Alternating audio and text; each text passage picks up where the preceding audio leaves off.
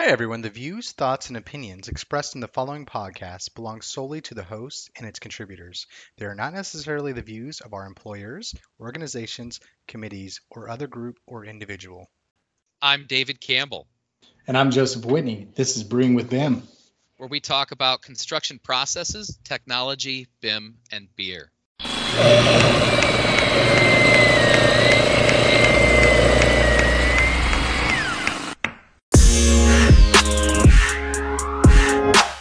Well, hey everybody, welcome back to another episode of Brewing with BIM. As always, I'm Joe Whitney. With me is Dave Campbell, and we've got another great guest with us again. A kind of repeat, Johan Tuckler. What's up, Johan? How's it going, guys? David, Joey, thanks again for having me and inviting me and talking this BIM stuff Love this BIM stuff. and drinking some good beers and spirits. There you go. Spirits, man.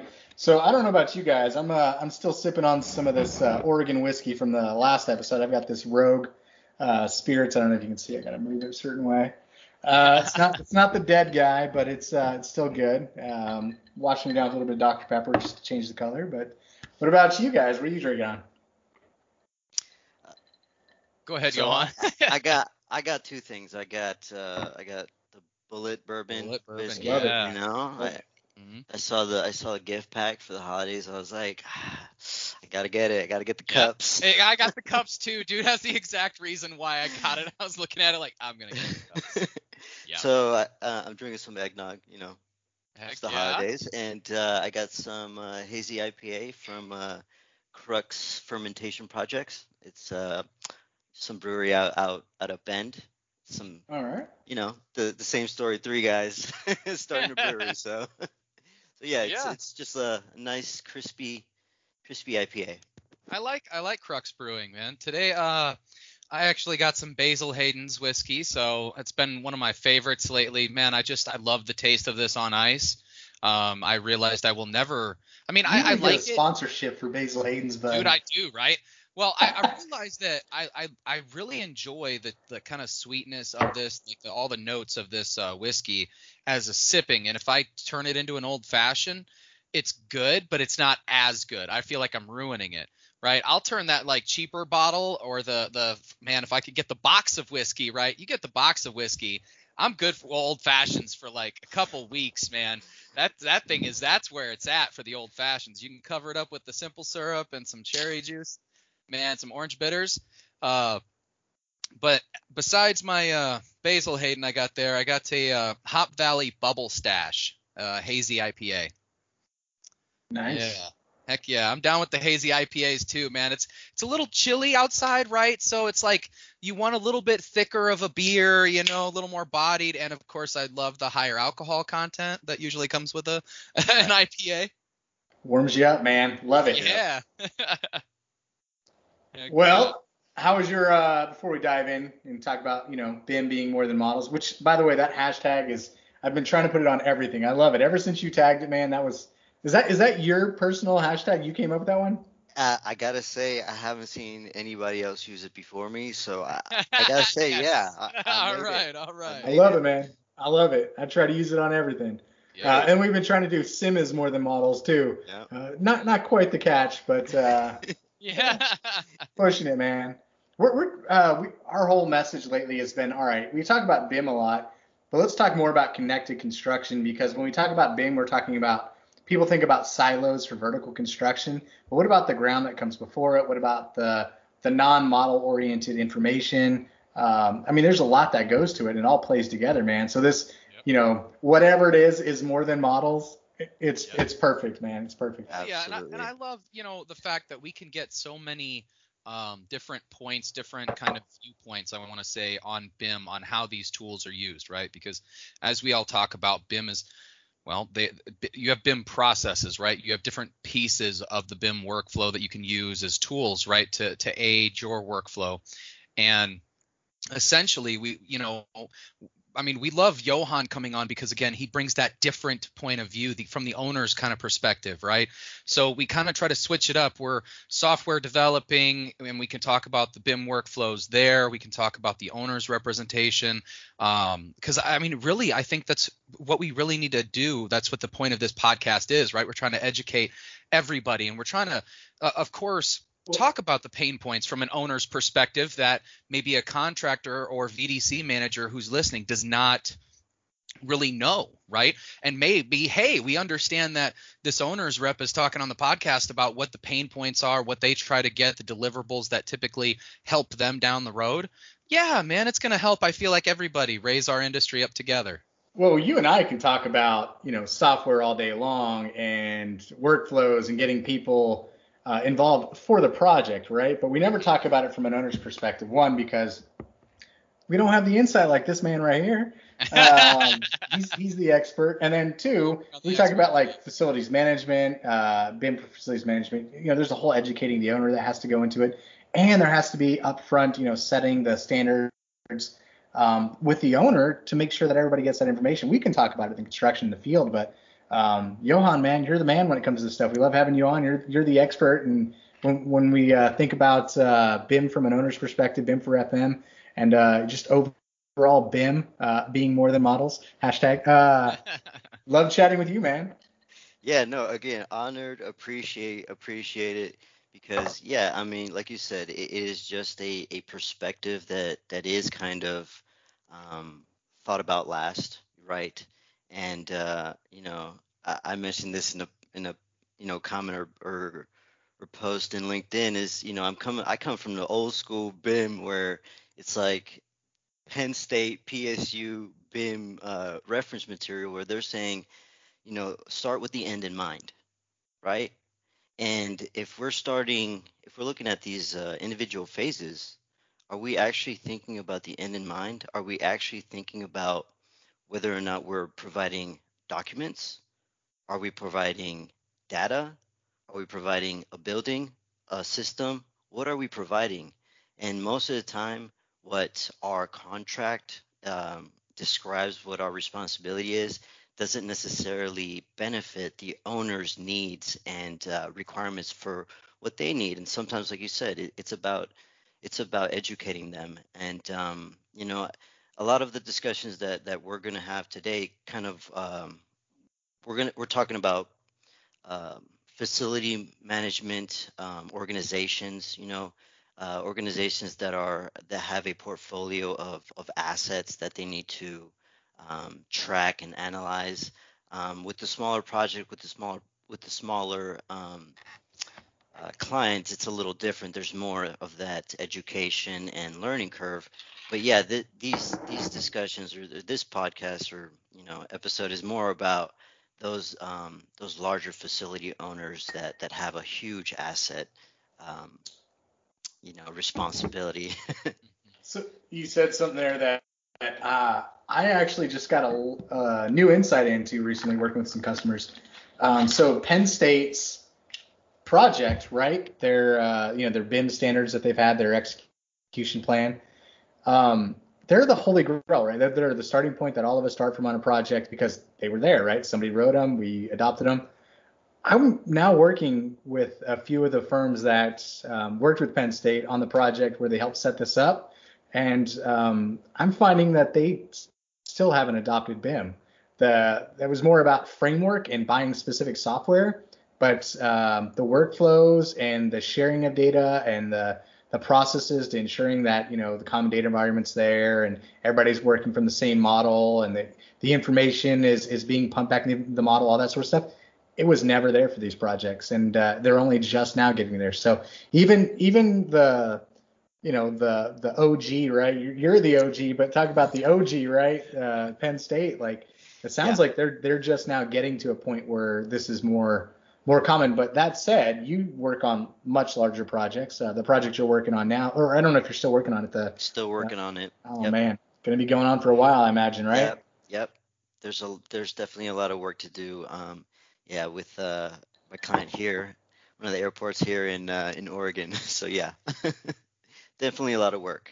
Information management, asset management, I mean, again, if with large asset portfolios, that is what the owner is really interested in. I mean, a building, a drawing, yeah, they're gonna get it, but that's not what they need to operate and maintain that facility system or asset. Yeah, so being in the Pacific Northwest, we had a multitude of Fortune 100 companies and stuff that are headquartered there, and we worked with like space planning departments and all that sort of stuff. So further downstream, a building's built and they want to utilize BIM, but they're still working off of 2D sets, 2D information. Nobody has built it. It's full of inaccuracies. It never tied in an FM system. Like, so even like the largest clients, right? There's still like a shortness of connecting BIM to the owner. So I think the perspective that you've taken with this project, and the owner that you work with now on this project, they're doing everything they can to educate themselves in BIM. They're a great client, like working with them. So like their whole process in this, I imagine it's been evolving. Are you working a lot with the asset teams, the information teams, FM teams? Sorry, I can't even speak. Absolutely. That is, again, that is what I came here to kind of talk about today. When we're talking about BIM for owners, what the owner need is not drawings, is not specs. They don't. We've been working from that traditional way for a long time, and what we're finding out is that is unstructured data. Somebody still needs to go in there and read the document and extract the information. And one, make sure that it's there.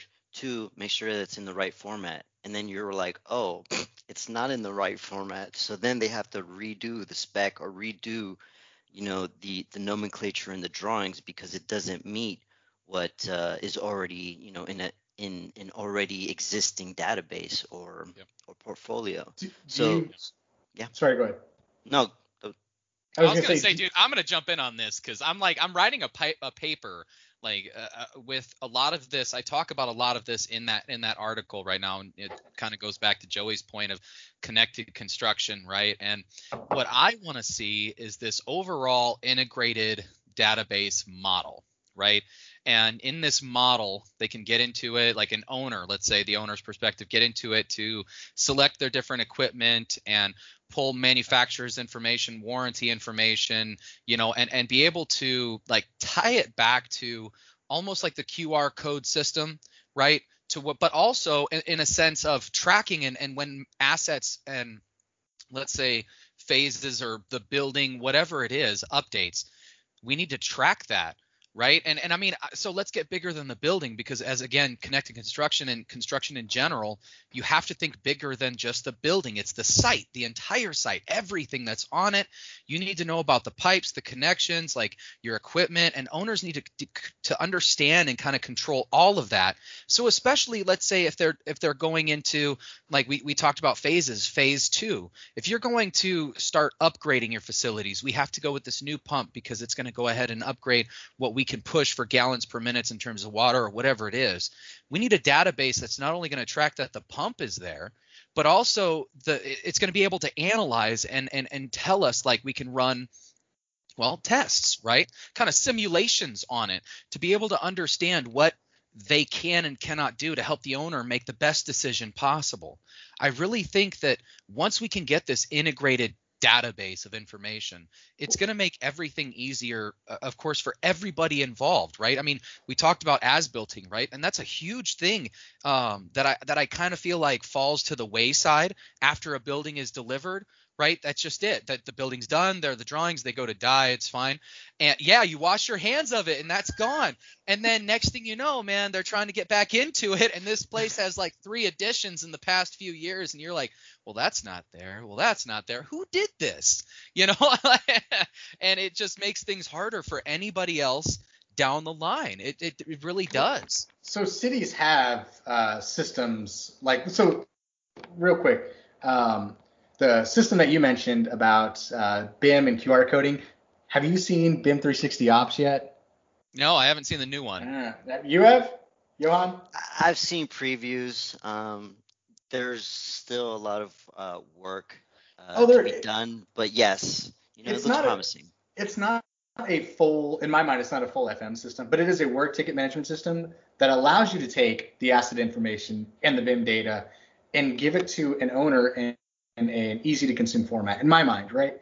That's the simplest. That's where we're at. It's not an FM system. It's not going to replace that, but it gives owners access into a BIM model without having designers on hand or having to have a Revit background or what have you.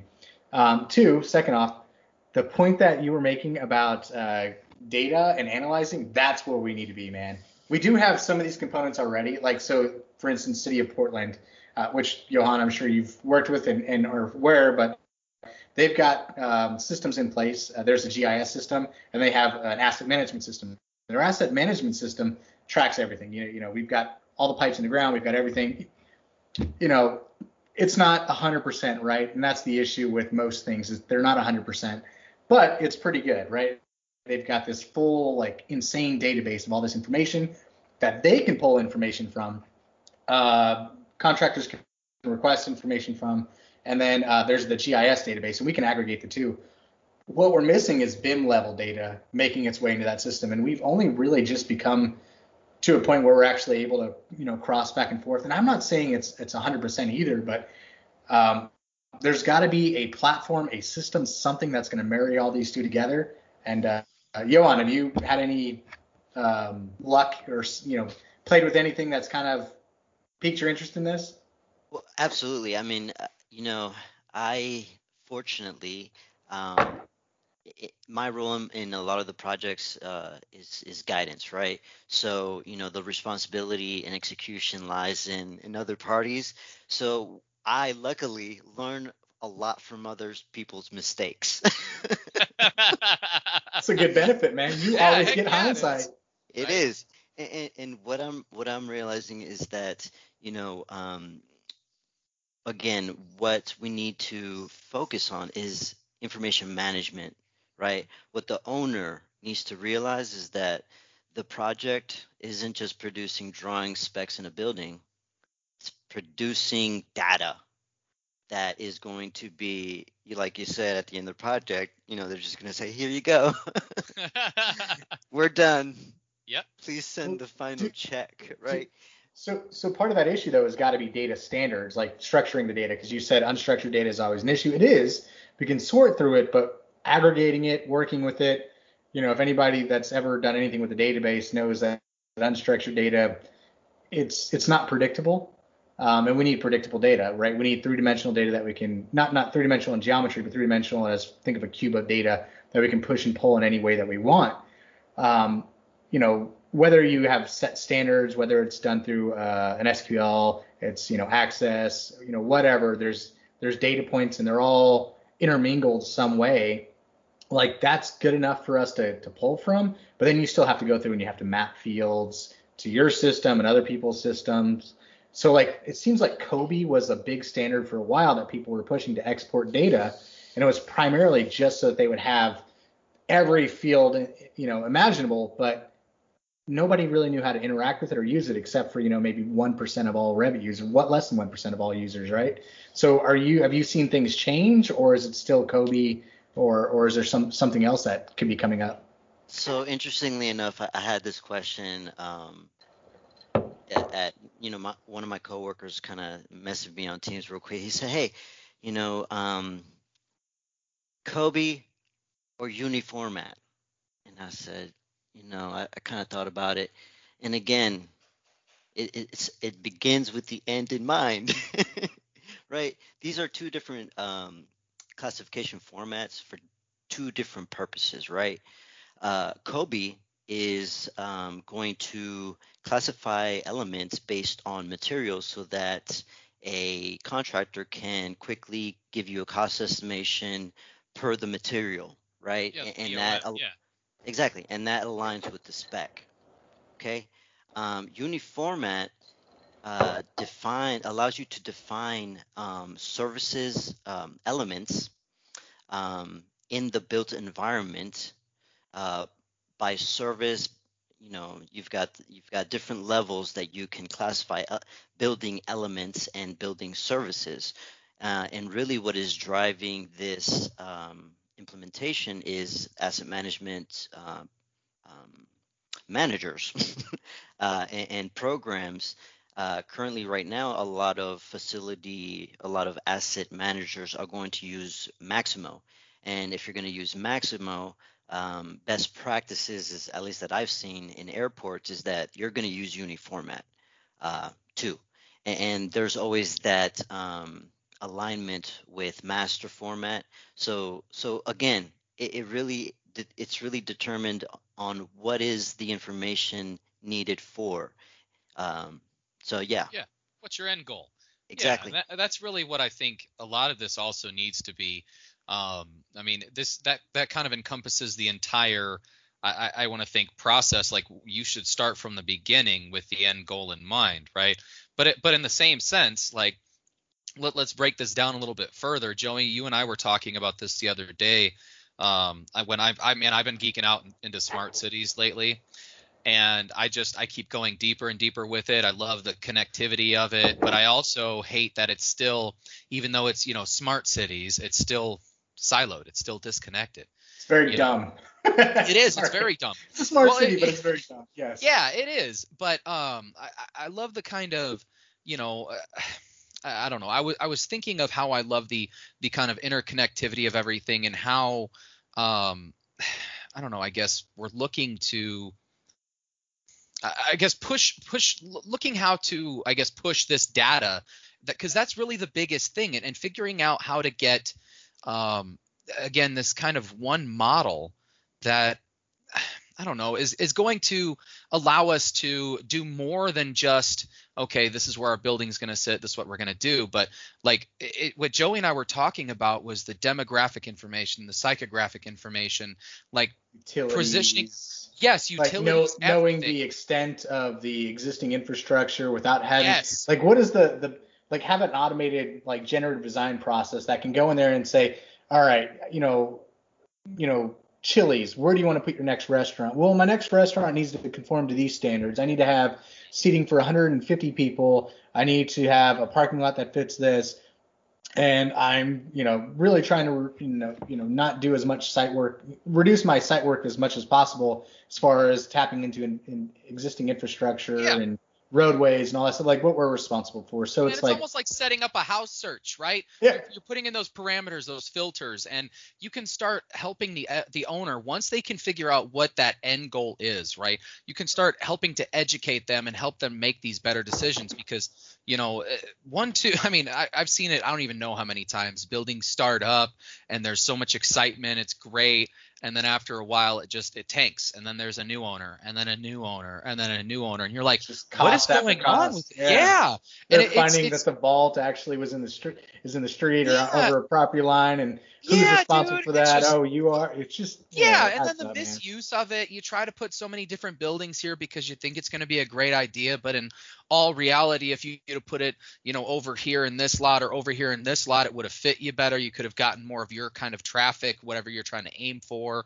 It's just, there's so much information that I feel is out there in terms of, just as I'm saying, demographic, psychographic, everything that we could really start to pull into designing and placing these buildings and the sites, as you're saying, knowing your existing connections. What does the city have currently that we can hook up to, and how can we, how are we going to be able to optimize this? I worked at we have that data though. We have that data. It's not just getting the generative design component in place and then tapping that with psychographics. So if you've ever used, I always talk about GIS with you, man. If you use GIS, there's a psychographics component through Mosaics that'll tap in all this stuff, and you can, pull all that data. So that's just one component of it. And that's just site-based. So say we have this site, we want to analyze it. Well, now let's do the generative design component and figure out, hey, can we get, the amount of square feet that we need with the size parking lot, and where can we best position this building to where we can grow with this, and we have we're not going to encroach on anybody's property lines. If I get this big and I have to put a retention pond in, where can I place that? It's the end, like you said. If you want to grow to be this big, you got to plan on being that big. But the reason why I mentioned that path is so we have a lot of those tools, but Autodesk new acquisition with the generative design component for sites, I think this might actually be a piece that we can utilize in the future. I mean, there's going to take some scripting and stuff to get it involved. And I know there's a UK company already doing this, and they're ahead of the curve with most people. But it seems like to give everybody the power, the tools are starting to line up, man. Maybe 5 years, we'll see what happens. But I want it today. Damn it. Yeah, I want it now. Yeah. Yeah, I think one my only gripe, with digital twin and smart cities is really that, to me, it just feels like a rebranding of a process that is already being overlooked, which is asset management. Yep. Okay. And when you boil down asset management, what it really all is information management, right? You got to define how you're going to classify the thing that you're going to look for later on when it breaks, right? So do you see asset management as the component, a major component of it obviously is having a digital twin, quote unquote, of the site, of the specific information or assets that you're wanting to have in their correct location. So theoretically you have a digital twin. You're just saying that it's like that digital twin nomenclature is actually part of the asset management side. Exactly. It's just another portal, if you will, to access the data that, like you said, is already available. Mm-hmm. We've traditionally, since CAD has been around, have been making, even hand drawings. Since drawings have been around, we've been so focused on drawings, right? And again, what we're realizing is that within those drawings, there is unstructured data, which give me a table so I don't have to read a bunch of stuff, or give me a file format that will let me access these attributes behind the scenes in a different way. And again, let's keep the end in mind. Because we need to understand what the format is, right? So that when we present it to our stakeholders, it's in a format and nomenclature that they understand, right? Yep. Yeah. That's an important component to think of. When people think about or talk about digital twins, for the most part, they're like, oh, scanners or a 360 photo of something. So we know where everything is. We've captured it. Therefore, it is a digital twin. But you haven't captured any information that goes in it. Now you have to bring it into another software, Matterport or whatever, and actually plug in the information. But really, all you did is you just captured the site, but you left off all the But there's exactly. It's like, okay, so what I'm kind of realizing is that one major step and the first step in the BIM execution planning process is not being done, at least in unsuccessful projects, okay? And that is define your owner's goals, right? And because their owner goal isn't for you to make drawings, isn't for you to make specs, and isn't for you to make a building. That's obvious. They hired you to do that already, right? But that's not what they need to actually keep to maximize the use of this thing, right?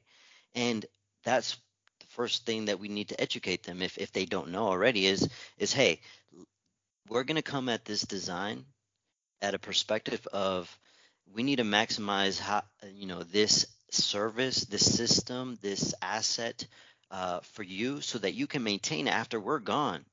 That is the true intent of the design. It's not, let's make sure it doesn't hit anything. The true intent of the design is make sure that it works and it lasts for as long as we say it lasts, right? Yep. Exactly. So let's capture that information in a manner that can be translated and visualized in different ways, because that same information is needed for different users and stakeholders. It's the same information. It's just visualized in different ways. Dave, you and I chat about this often. The BIM that we see is BIM for coordination. That's should be 1% of your BIM processes. Maybe higher than 1%. But design, it's like Yeah, in design, you're going to have design authoring, you're making drawings, and maybe clash detection, maybe, hopefully, fingers crossed, clash detection. Yeah, And then maybe. you run into that situation where, okay, it's easy to clash architectural and structural, super easy. But when you get into services, you want to talk about uh, mechanical, electrical, plumbing, and piping. Oh yeah. That Every is outlet that never touches the wall, every pipe that goes through the wall. exactly. People So not then, monitoring Gosh. so then the. that question, the owner's looking at an execution plan or kind of Googling and looking at, oh, and then realizing there's LOD and they're like going to a meeting like, hey, what happened to the LOD? And then in design phase, they say, well, our responsibility is design intent. We don't Hmm. really know what they're going to put out in the field I don't because know we how to haven't build really this. because we haven't really captured the existing condition. And by the way, if you want us to do that, it's going to be a little bit more Yep. because that wasn't written into our contract in the beginning because we don't, the owners that have these big assets portfolios um, need to begin to start assessing what they have and then providing that to the design teams. Otherwise, you know, they're going to pay for it. They're going to pay for Yep. it either way. Yep. So it's that I think that kind of working with Mott McDonald, we think about a lot about maximizing how we win projects, right? It's not just we're gonna we're gonna give you a design, or we're gonna manage the construction of it. That's not really what we want to do. We're doing that already. That's given, right? We want to make sure that the product that we give you is maximized for the needs that you see and the needs that we see as professionals around the industry, because that's really why they're hiring us. They're hiring us because we have the ability to see in different clients and see in different requirements. So they hire us to give them the perspective of looking into their current workflows and saying, hey, other places do it like this, other airports do it like this, other transportation authorities do it like this. So that's kind of you know really key, I guess.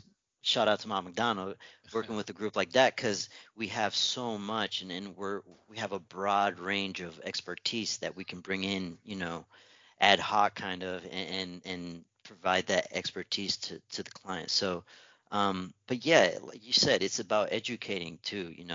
The client, we have to kind of coax the client to understand what it is they need, right?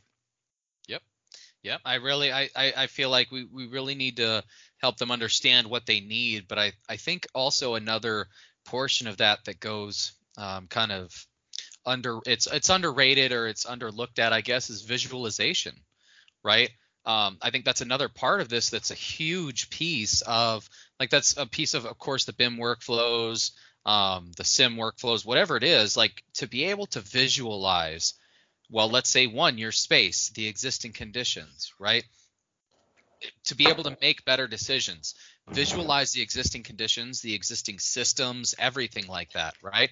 But also the data. We need to let them visualize the data, help them to understand what they're looking at. Like, hey, we've done this with this project, and this project. I know you're new at this, but this is what I'm going to tell you. This is the data that we've collected from these three projects with, MEP firms, whatever it is, and we think that we can help you make the best decision by doing this. And if we do this, then we start running through different scenarios. We can actually help them to visualize that. This is what your building can look like. This is what, this is the layout of this. And it really, I feel like that goes a long way for not only educating, but also really helping them get that buy-in to the entire process as well, right? Because I mean, Absolutely. if you're just throwing data at them, you're selling them on data. You know what I mean? Anybody can sell somebody on data. Yeah, I'm going to give you so much data. You're not going to know what to do with half of it. Like, but like, what am I going to do with the rest of this? How does that help me? If you can show them, okay, we're going to do this, we're going to take this scan, we're going to do this, whatever it is, and it's going to help you like this, right? This is the information that it gives us, and this is how we can use it. Once you help them visualize that process and help them understand the benefits of it, then you can push forward with that because you've educated them, right? And they're armed with that and they're ready to go. And otherwise, you're going to get apprehension every time. Like, well, that's new. I didn't do that on my last building, or my buddy owns a building over here and they didn't do that. Like, okay, that's cool. And really, if we ever really want to get to, smart cities and digital twins for, public services, we have to approach that to the people who are maintaining and operating these systems. That's what we have to include. It's not just, yeah, we can build you this. It's not that, yeah, we can, manage the construction. It's that, no, we can provide you way more than that. We can help you maximize this asset. That's what we want to bring in. Yep. And honestly, a lot of the firms that are taking that point of view of maximizing in general, maximizing, but maximizing that asset to the client, they're the ones really, continually getting that work because it is an easier asset to track, to analyze, and to maintain. Because the one thing that the biggest waste of time in a lot of the phases of this, the life cycle of this asset is just research, right? If it's unstructured, you're just literally looking through drawings, right? Yeah. And you're like, oh, there it is. And you're like, oh, that's not that. Yep.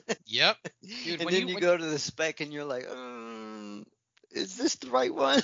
So you're spending, a week just trying to understand what is built versus what is documented when if we again emphasize the need for information management and asset management and how that really plays a big role for the owner in BIM, then that's how we can maximize the end result and the goal.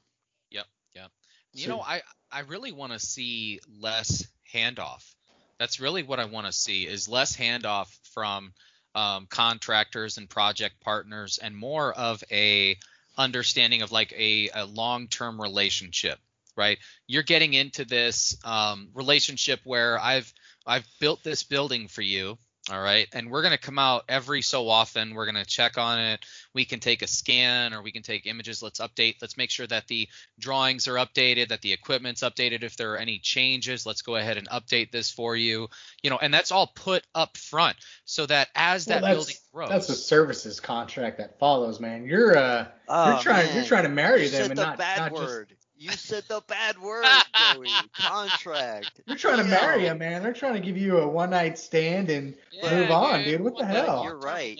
I mean, any effort in improvement, in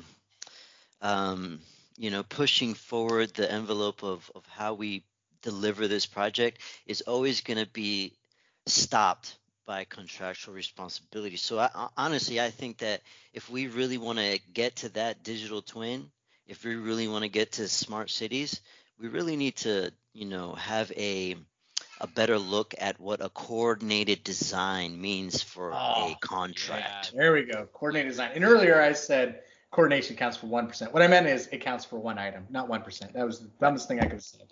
I meant one item. Don't quote Joey on statistics. Don't quote Joey on anything, guys. So I had the privilege of working with a company that does this for Microsoft, where they're kind of the third party, not necessarily an owner's rep or anything like that, and they're not a contract manager, but they're involved, and they fulfill a lot of the same responsibilities, but without a lot of the push and pull. But what they can do is they can request information in a certain way so that no matter what, Microsoft always has the data structured in a way for their project. So they're doing like this 7. Yeah, I don't know if you guys know about the Microsoft Village project. It's like seven different sites. There's a whole bunch of site work. There's underground parking structure. It's insane. It's a great project. I thought that's where you were at right now. Well, yeah. Man. That is I'm Microsoft. actually in the Bungie office. That's a good one there. Like that. Ah, man. Gotta whisper this. Between you guys and me, I got my kids an Xbox for Christmas. It's also I can start playing the new Halo, goddammit. Dude, that's such a good idea. That's such a good idea. I'm gonna use that. I want an Xbox too, and so does Dave. That's it. That's his big present, man. My wife wanted to play Crash Bandicoot. So I was like, oh yeah, we'll go to game systems, play Crash Bandicoot. I'm like, okay, Xbox plays it.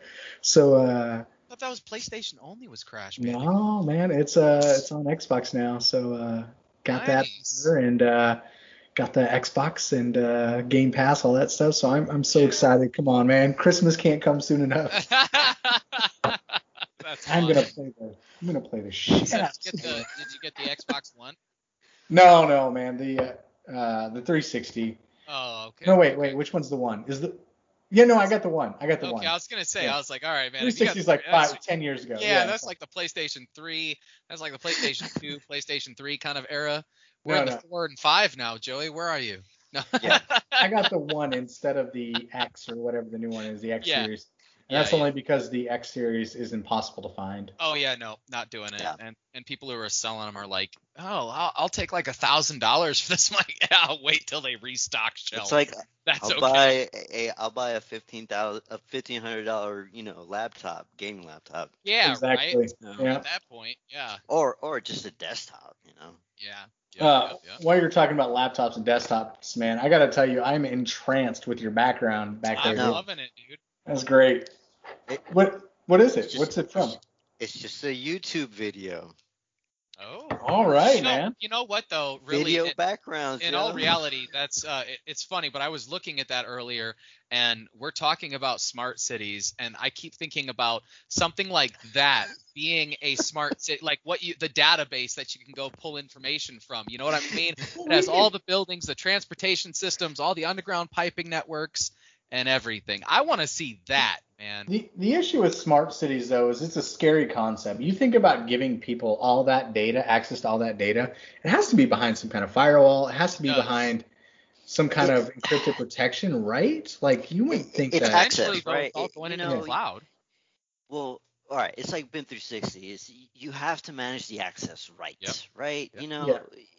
If you want to look at it, okay, great. Here's the model. But if you want to, interact with it and get access more than information. that, yeah, exactly. Yeah. Like that's I think, it's kind of like how we publish GIS, specific GIS maps that have specific data. That's really, how to. We don't give them all the layers. That. Yeah. Exactly. Yep. If you can want have to see more parcels data. and Yeah, if roads. you want to see That's more it. data, send a request. Yeah, that's it, man. freedom And of I know Information Act. everybody is scared. Everybody's scared of technology to a sense. Like we all grow up with that. What was that movie? Smart House or something like that. Oh, no, sorry, go ahead. Die Hard. Yeah. Smart House. They have the schematics to the building, man. You went rated R and he went G. Right. And I was like, dude, like Smart House, like it was crazy. They locked them all in and everything like that. The house takes control, and that's what you look at that. You look at Terminator with Skynet, and you're like, man, if we send everything up to the cloud, what happens when the cloud gets smarter than us? It has all of our data, right? But I think that's just a fear of pushing into the future, right? I think that's kind of one of those blocks. What? Did you guys ever watch that show? Shit, now I'm blanking on it. But it was the guy that played Jesus Christ and Passion of the Christ, Jim Caviezel, whatever. And he was there was AI talking to him, and it would tell him to go and save people's lives. Do you guys remember this show? No. No. It's an amazing show. But to your point, Dave, it's like one AI came in existence, then another AI came in existence in the show, and then they were battling it out and killing people because and people people didn't know what was going on. Like they didn't know that AI in the background was manipulating our everyday lives. I think that that's probably more realistic is that AI in the cloud. It's not going to be like some mass event where we're going to be able to point our fingers at it. They're going to be smart enough to know, no, let's let these humans point their fingers at themselves or something, man. Yeah, yeah, that's true. I'm That's going to Yeah, look up the show. and again, going back to, structured versus unstructured data. Okay, I'm gonna wrap in AI with digital twins and smart cities. We can't have that if we don't have structured data. yes. Exactly. Person of Okay, interest. we just can't. We just can't. I mean, the algorithm still needs a data set to check against and rules to check against. I mean, we're not at a point in AI, and I'm not an AI expert by any means, but as far as I've seen, we're not at a point where AI is really making decisions and actually asking the question for it to then answer. No, We're it's not mostly there yet. predictive analytics. That's all it Exactly, is. Yeah, we're exactly. like So pattern recognition. it's really, I don't know what it is, who's determining the marketing angle in the industry, but these acronyms, right? BIM, SIM, digital twin, smart cities, it boils down to keep having the end in mind of what the owner needs, right? And they need data, and how are we going to present that data in a format that they can access it in various platforms? Yes, how does it translate? That's huge. Right. Like, how does it So communicate and translate between other platforms? Yeah. yeah, and so that's why BIM is more than models, because especially for owners, BIM is not building information and modeling. That's far from it. That's already in the contract that the designer and the contractor is already obligated to do. Mm-hmm. There for the owner is information management. There you go. That unstructured data that is being delivered at the end of the project, that is in drawings, that is in specs, that is needed and necessary to operate this facility. 100%. So I think we're closer.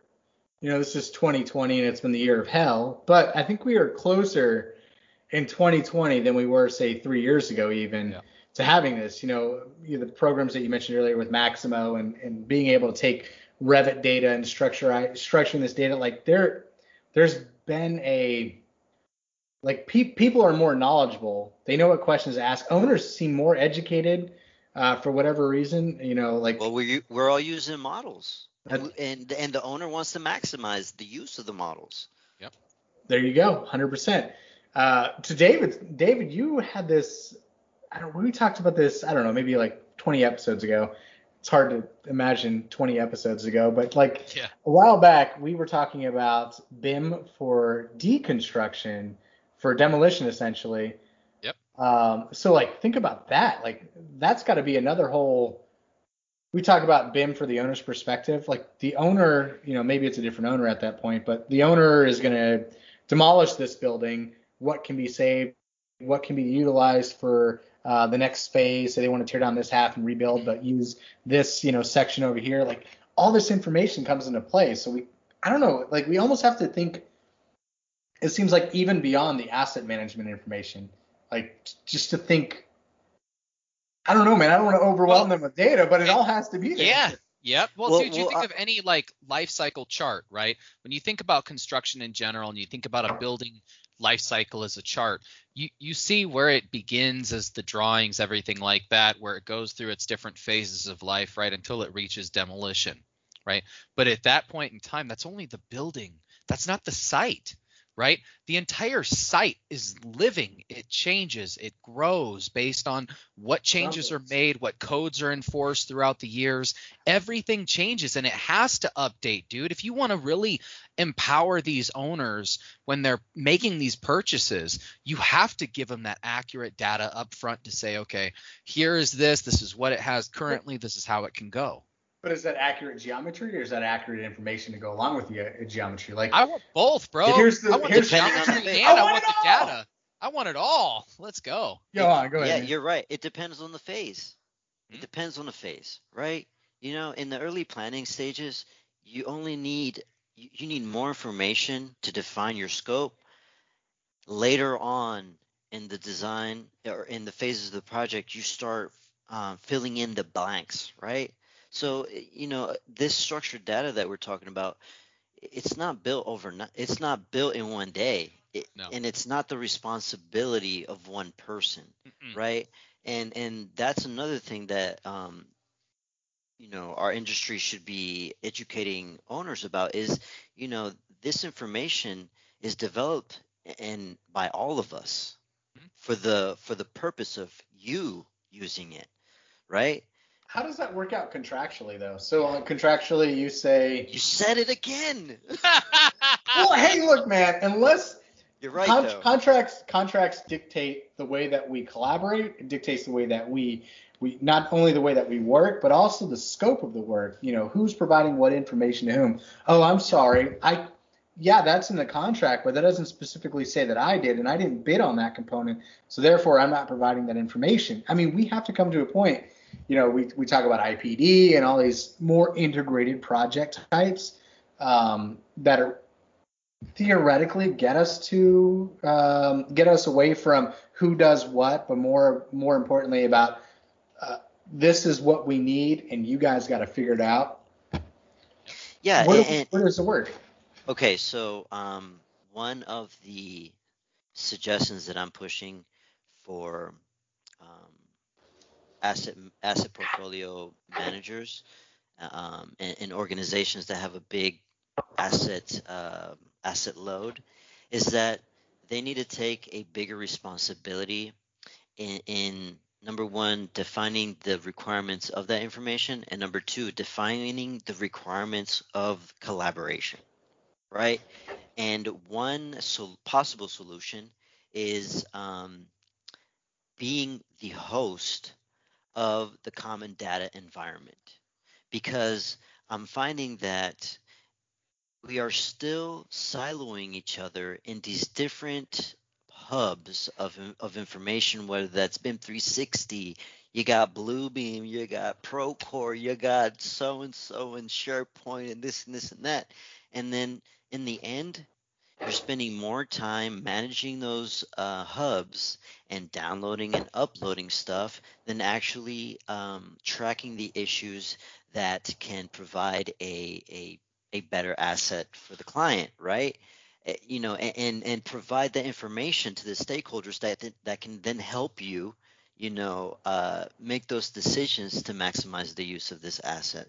So my what I would like to see is asset owners take a bigger role in hosting these hubs and determining how this collaboration is done, so that then they can say, this is how we expect collaboration to be done, independent of who is picked.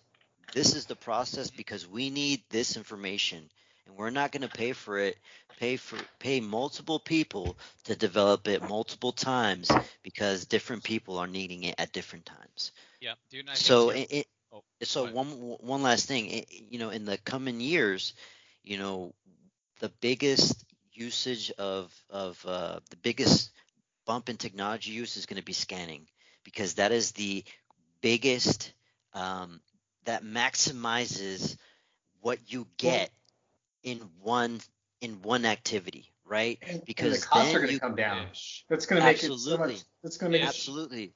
Ish. Ish. I'm gonna But say ish. but Yep, there's it a goes flip in side hand to with that the coin. workflow and the process and the Yes. execution and That's implementation. it. You have to define again. So a couple 20 minutes ago I said we're not really doing the first step of fundamental BIM, which is owner's requirements. What is the owner requirement? They don't want drawings in a building. They want true collaboration. That we're saying BIM. Let's give them true collaboration and show them what that is, so that we can mitigate the risk and responsibility together. Right? It's Yep. a group. Yep. It's a team effort. Yep. And it's funny, but I like, to your point there, I feel like there are so many assets that should be managed in terms of that building. It's not just the equipment that's inside of the building, it's the building itself. Every part of that building, it's also the site, right? How can you manage the information of this site? And the entire site, like everything underground, everything is an asset that you should understand and you should manage as part of your process of growing, right? And I was telling Joey this earlier, dude. I don't know if you've gotten into InfraWorks yet or not, but InfraWorks has this what's called a model builder, right? And I love it because I first started getting in InfraWorks and I'm like, I'm going to type in this address and I want to see what information I can get with this. And next thing I know, I'm pulling the contours, the terrain. Yeah, right? I'm like, this is awesome. Okay, great. But, I'm like, I start getting excited about this because in some ways I can see buildings and I can see where the buildings are sitting and I can see where the highway is, where these connectors are. And I'm like, all right, but I want more. Like InfraWorks in general is great, but I want to be able to pull something like that model builder database and have everything there, like where the utilities, the connections are, everything, man.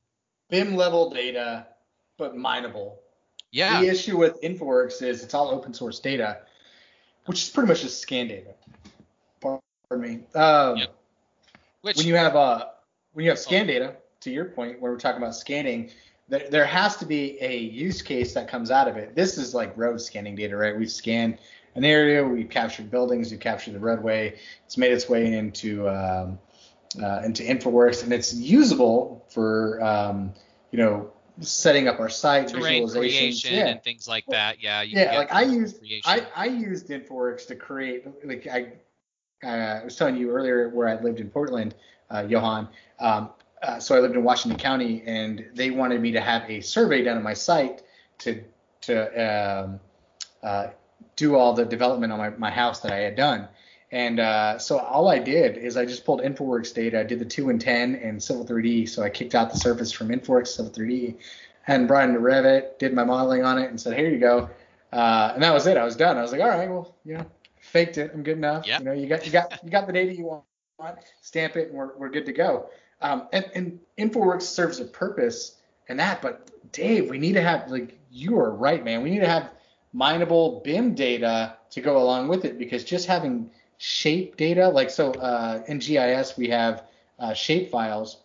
Shape files are just, there's not a lot of information. There's lines and blocks. Nah, dude, there's there nothing is. there.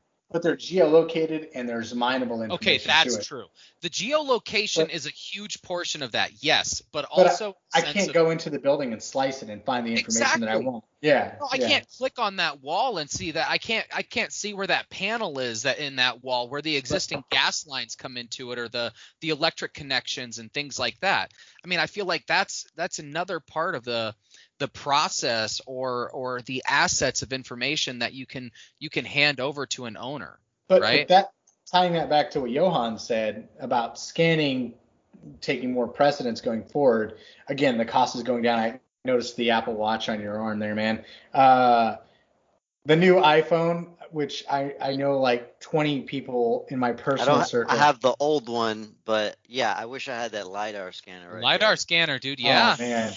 They make it. A lot of people test it out. I've been hearing some good results. I've been hearing mixed results in terms of accuracy, right, and getting it point on. But it's a cell phone, dude. It's a cell phone with a laser. Like, come on. Yeah, it's a low grade IMU in it. So I've got an iPhone. You can't see it. iPad, whatever. It's the only Apple device in my house is this iPad.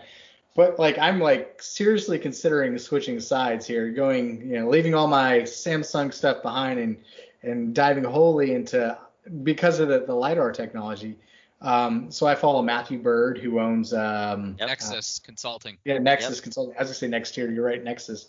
And they do great stuff. He's out of Idaho or something. Mm-hmm.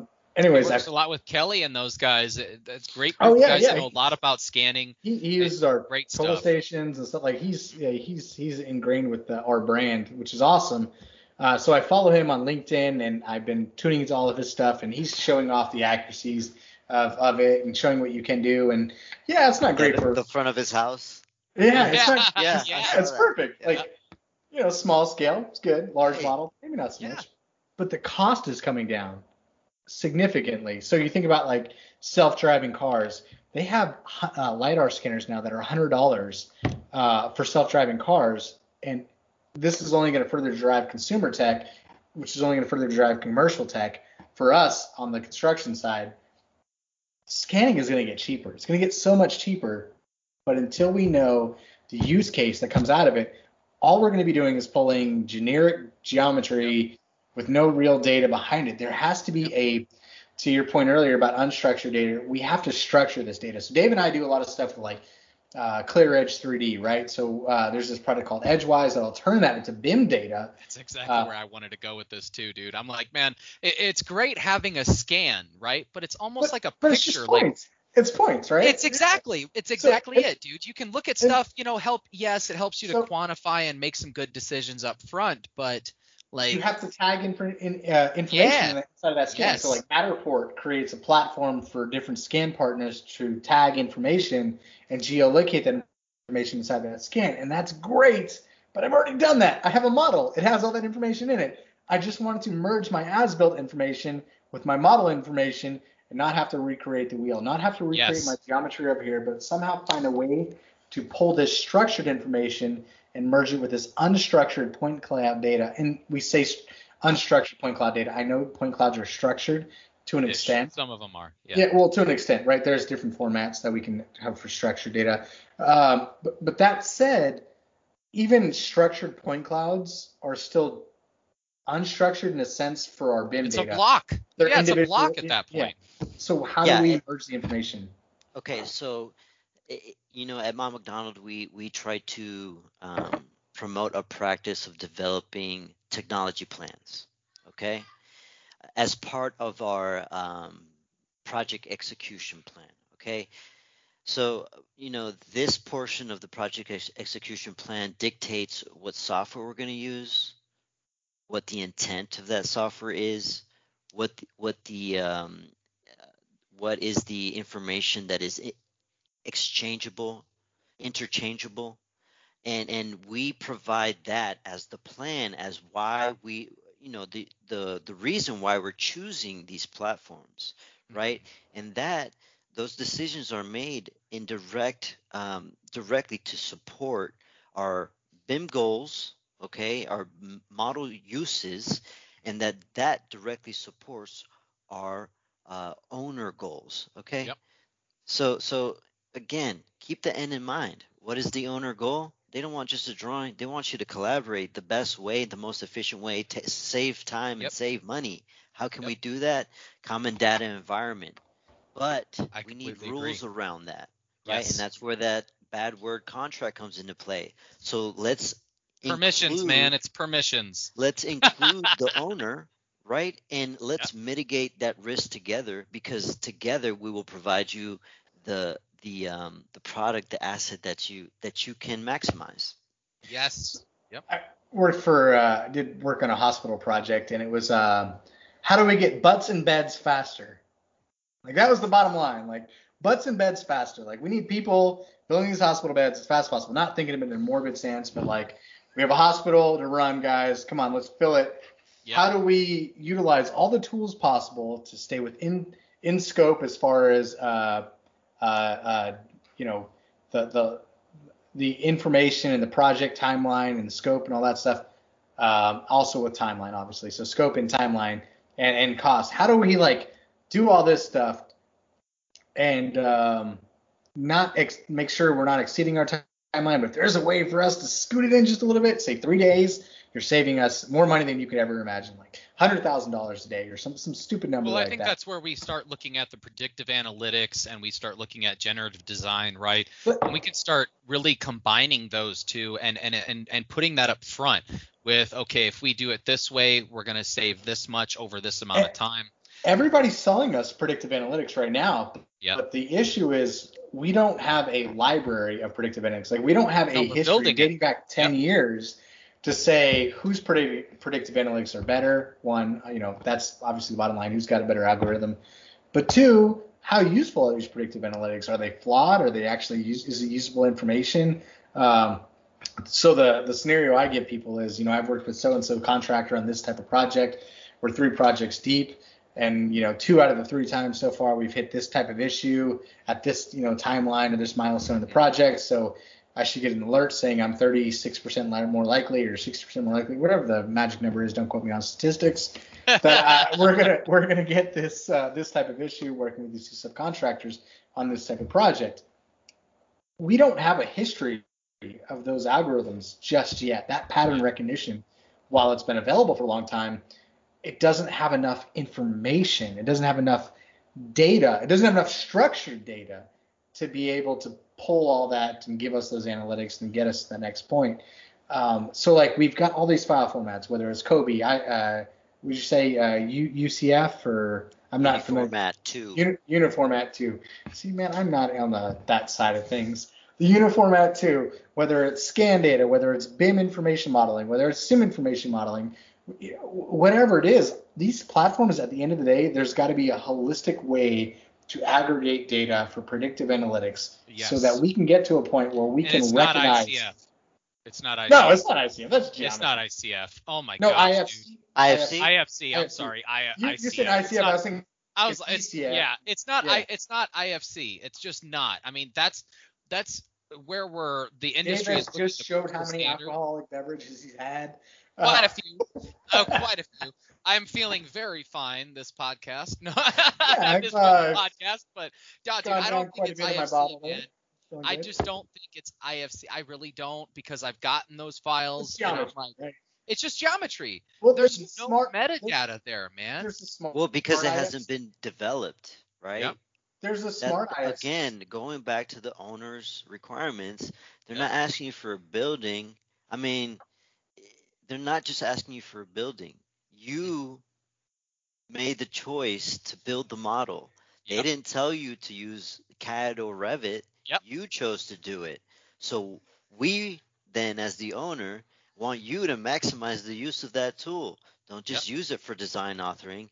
Use it for actual clash detection. Use it for analytics. Clash prevention.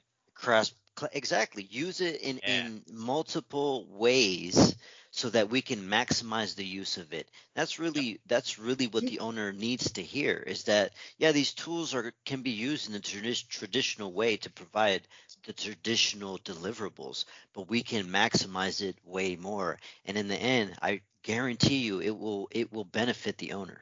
Yep. What do you think about this?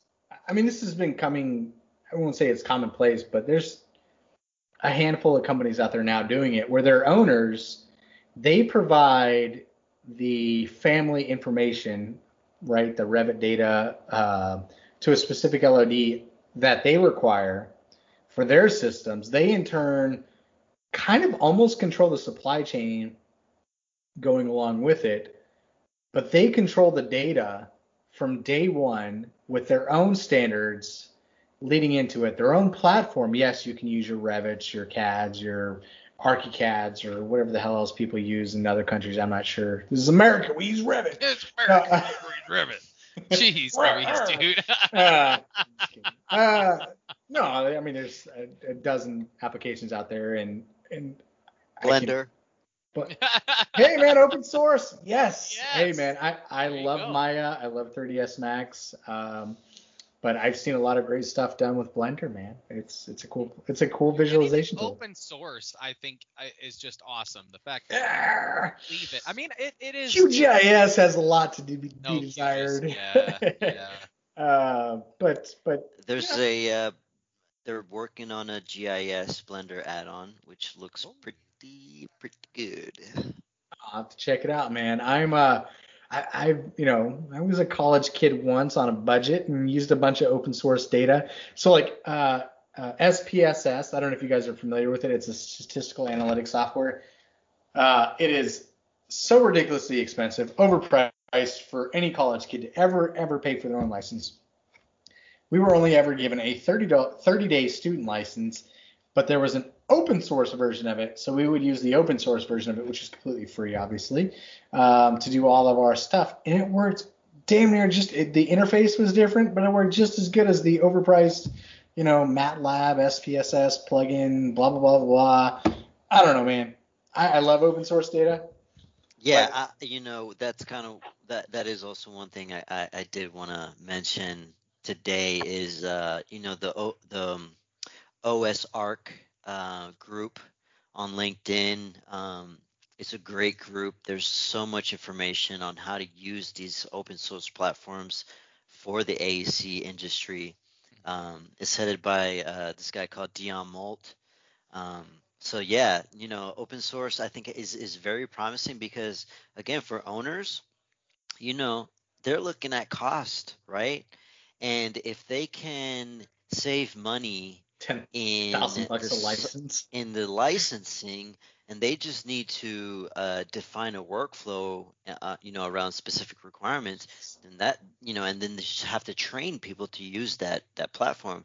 That's the way they're going to go, right? So is OS Arc a tool itself, or is that just the open source community for GIS? It's the open source community for open source AEC software. So OS Arc, yeah.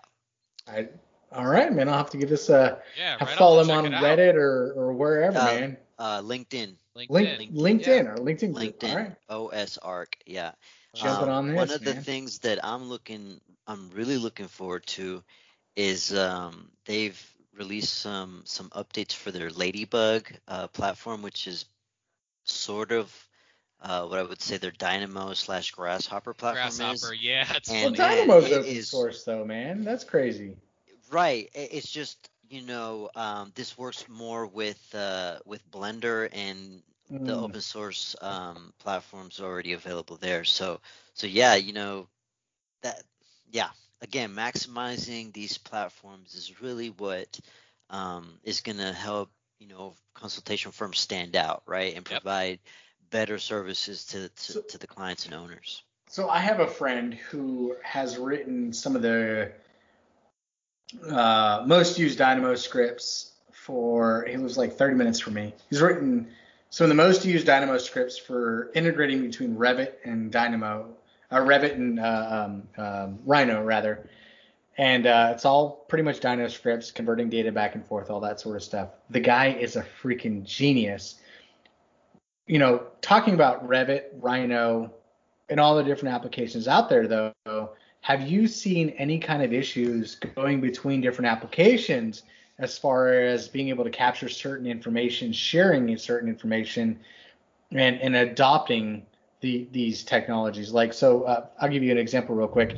I have a firm that, they were ArchiCAD, but they found out that nobody could collaborate with them in the native file formats, and there was, here in the U.S. rather, it's a painstay adopting Autodesk products. They didn't want to pay the extra money. Autodesk is the 800-pound gorilla. They've had a bad taste in their mouth for whatever reason with AutoCAD architecture, whatever it is. They're an architecture firm.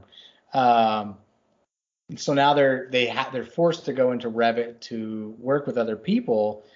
Do you think that there is a stigma, I guess, or a better way to integrate these platforms that aren't the 800-pound gorillas in the room for integrating and collaborating with other people? We're talking about collaborating for the owner's benefit. So is this, this has to be in mind, right? Yeah, absolutely. And I think, part of that is presentation, right? The owner, I hope that the owner's perspective is that we're hiring you because you're the professional, right? We're hiring you because you can figure this out. But it's about processes and defining. Again, I talked about how Mount McDonald uses technology plans. We're gonna define why we're using this platform, and we're gonna define the roles. We're gonna define the data drops. We're gonna find the data format so that we can verify that matches what the owner needs in the end. So the answer I think there is going to be process and execution, right? All right. So Dave and I deal specifically in Revit and AutoCAD. Well, pretty much Autodesk in general. We live inside of Autodesk products, with the exception of Bluebeam and a few others. We're not only are we resellers and vendors of this whole thing and platinum partners, but it's what we understand. It's what we've always worked in. I've always worked in, Civil 3D, AutoCAD, Inventor, and Revit. Those are the four main products I've ever used in my life. In the Autodesk ecosystem, rather, with the exception of ArcGIS. These are what's being taught in college. So how do you approach a new project with somebody who's mandating something that is not a software that is defined? This is kind of a hairball question here, but that is not defined, not defined, but rather not the norm, right? Say a firm that you're working with says, look, we need this format, this layout to integrate to our system. How does that work with firms that traditionally work in one piece? And I'll give you an example. So I work a lot with DOTs. DOTs use, say, Bentley MicroStation products, and most civil engineering firms use Civil 3D. So how do you bridge that gap for the owner who is using said software to kind of make sure that there's an information handover, right? A real information handover, a meaningful information handover. Exactly, and it goes back down to helping the owner, help the owner define those information requirements, right? We need this information to be to play well with different platforms. So we need to understand which format they expect us to deliver it, regardless of what platform. Define which platform you use has to be as a result of what the owner needs, right? Yeah. Right. It's a deliverable, dude. That's it. That what information does that owner need? What deliverable do they need? How can they use it? That's really what we should be thinking of. Not can we use AutoCAD here? Can we use it? It's how can the owner translate the information? Is it going to benefit them more to use, Plant 3D or of course I'm just naming like Autodesk, platforms here, but because that's what I know. But Tekla Structures. It's Tekla Structures. It's I can't remember what is it, Vectorworks or something like that. Vectorworks. It's whatever it is. It's how can they use that information? What is what do you mean you can't remember it? They're the owners of aren't they the owners of They're Nemetschek. Bluebeam? Yeah, Bluebeam, man. Yep. Well, I don't know, dude. I'm biased. You know what I mean? I start looking at me stuff too. like I start looking at 3D design programs and I'm like, yeah, but why do you not have parameters in here? That's great. You can give me a block, but why can't I have information with it? Edit attributes. What's going on here, guys? But at the same time, I've realized that I have to have that. The open mind. You got to have an open mind in this industry, and really think about, okay, what tools are going to benefit the deliverable here? What is going to be best to give them the data that they need? Now, the hard part there is really having an educated owner, right? Because the owner might not know what they need. And then you have anybody that can take advantage of them and say, we'll give you this LOD 200 or LOD 1. You and I have experienced this. We have very large owner, like one of this one model of the largest has no information in it. One of the largest city governments in the country has requested BIM. They've got BIM on a project. BIM comes through. They have here's your BIM. They're happy. They're done. Box is checked. A year goes by. Project floods. Oh, no problem. We don't have O&M. The O&M's, completely shit, right? The paper guides are shit. Not an issue. We have a digital model. Let's go back to that digital model. Oh, shit. It's just boxes and... These are just blocks? Is this a cube? What information does this have? Where was this from? This was from the author, made by this date. Yeah, that's great. Next project, that same owner goes out and says, we're going to spend $2 million defining what the hell BIM is because we are not getting screwed again. Right. So, go ahead, man. And then you have, as an owner, you have to define it 3 times, okay?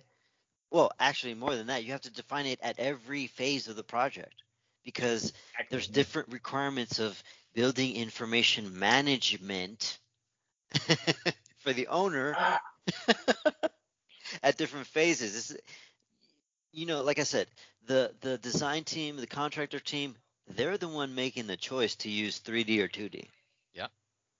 It's not the owner, No. right? The owner's like, hey, you say 3D, okay, then that's the chance where the owner can say, okay, well, I want you to maximize it and make sure that the design is collaborated and make sure that the information can be translated through construction, through operations, because I don't want the contractor to receive your model and look at it and say, this is a this is a closeout model. No, I can't quantify anything here. Yep. I can't do my construction activity planning with this model. So guess what? Sorry, I'm gonna have to charge you because yeah, I gotta build another model for my purposes, right? Yeah. So that's where we're falling in these pitfalls where I think it's about mitigating the responsibility and making sure that the owner has the chance to define these requirements ahead of time, and we educate them to be aware of these requirements. Yep, yep. I completely agree. You got to have those consultants out there who are going to educate them. If you don't have like that knowledge, that previous experience to be able to approach this this project, I say a lot of times owners should be looking for these consultants, but you should look for a consultant that's knowledgeable in the process. They're not just one size fits all, right? In the sense of we need BIM, we need SIM, I mean, there's so many different parts of this. Like BIM and These are SIM all are great, but how does it fit into our FM, right? How is this going to translate into my facilities management? How is this going to translate into asset management? How am I going to archive this data? How am I going to update it? Like what low cost solution can I try to find to keep this information updated so that when I move down the timeline of my building and I'm ready to update it, how can I use this data? This data isn't going to essentially, I always think about college credits here.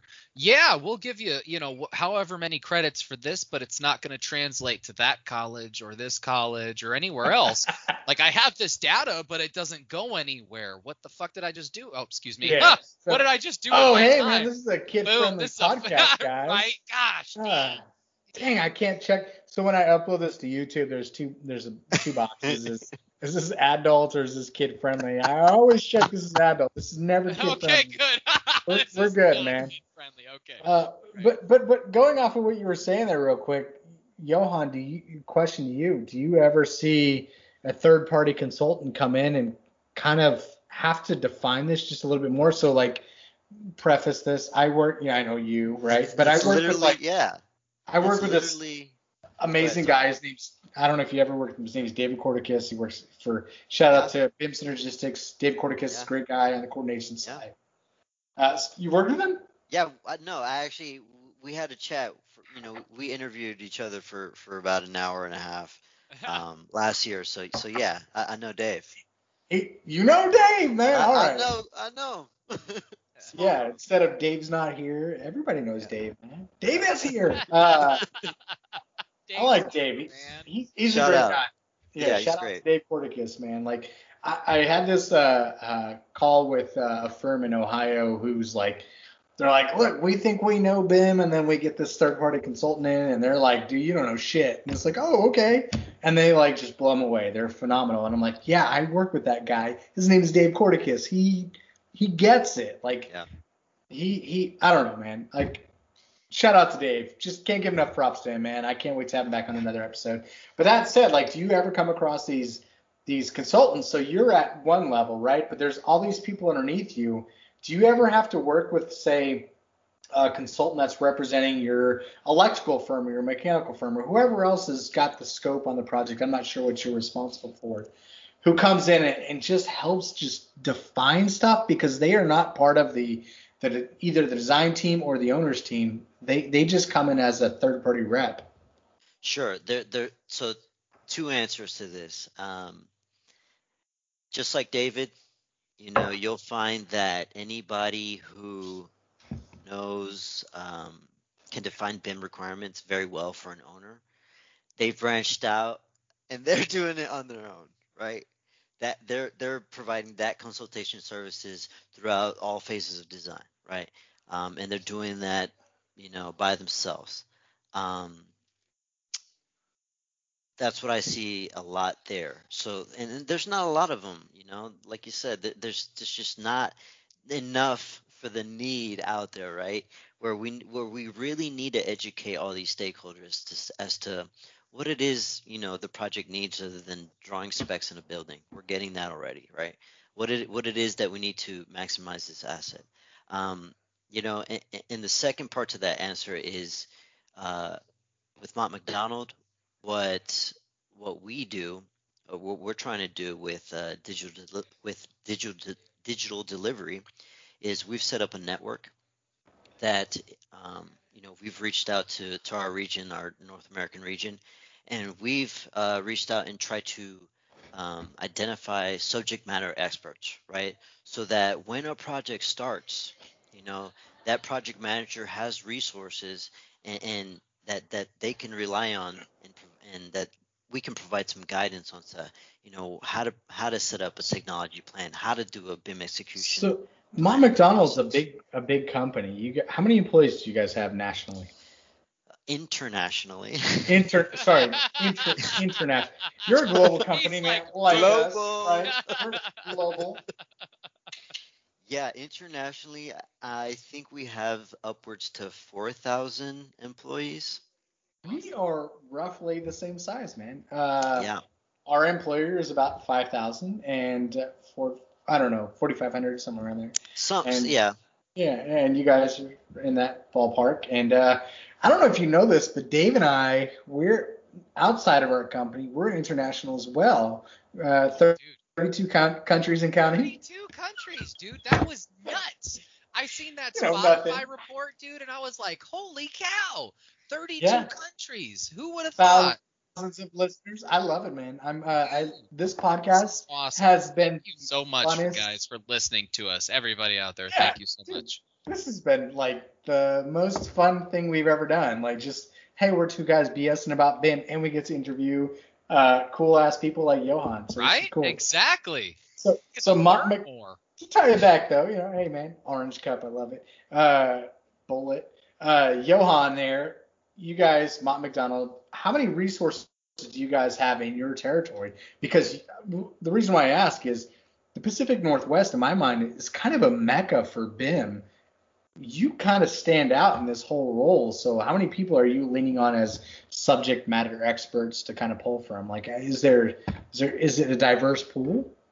Yeah, it's a diverse pool because we've identified specific topics that we want to focus on. First of all, we want to focus on BIM, right? We want to focus on defining BIM through all the various phases of the life cycle of the asset, right? But we also want to define or help provide guidance on how to execute BIM, but also how to execute a common data environment. Yep. And that is interesting because Mott McDonald partnerships with multiple firms on projects, and the size of our partners varies, right? So part of our digital delivery initiative is that we see the need that we need to upscale or help educate our partners too.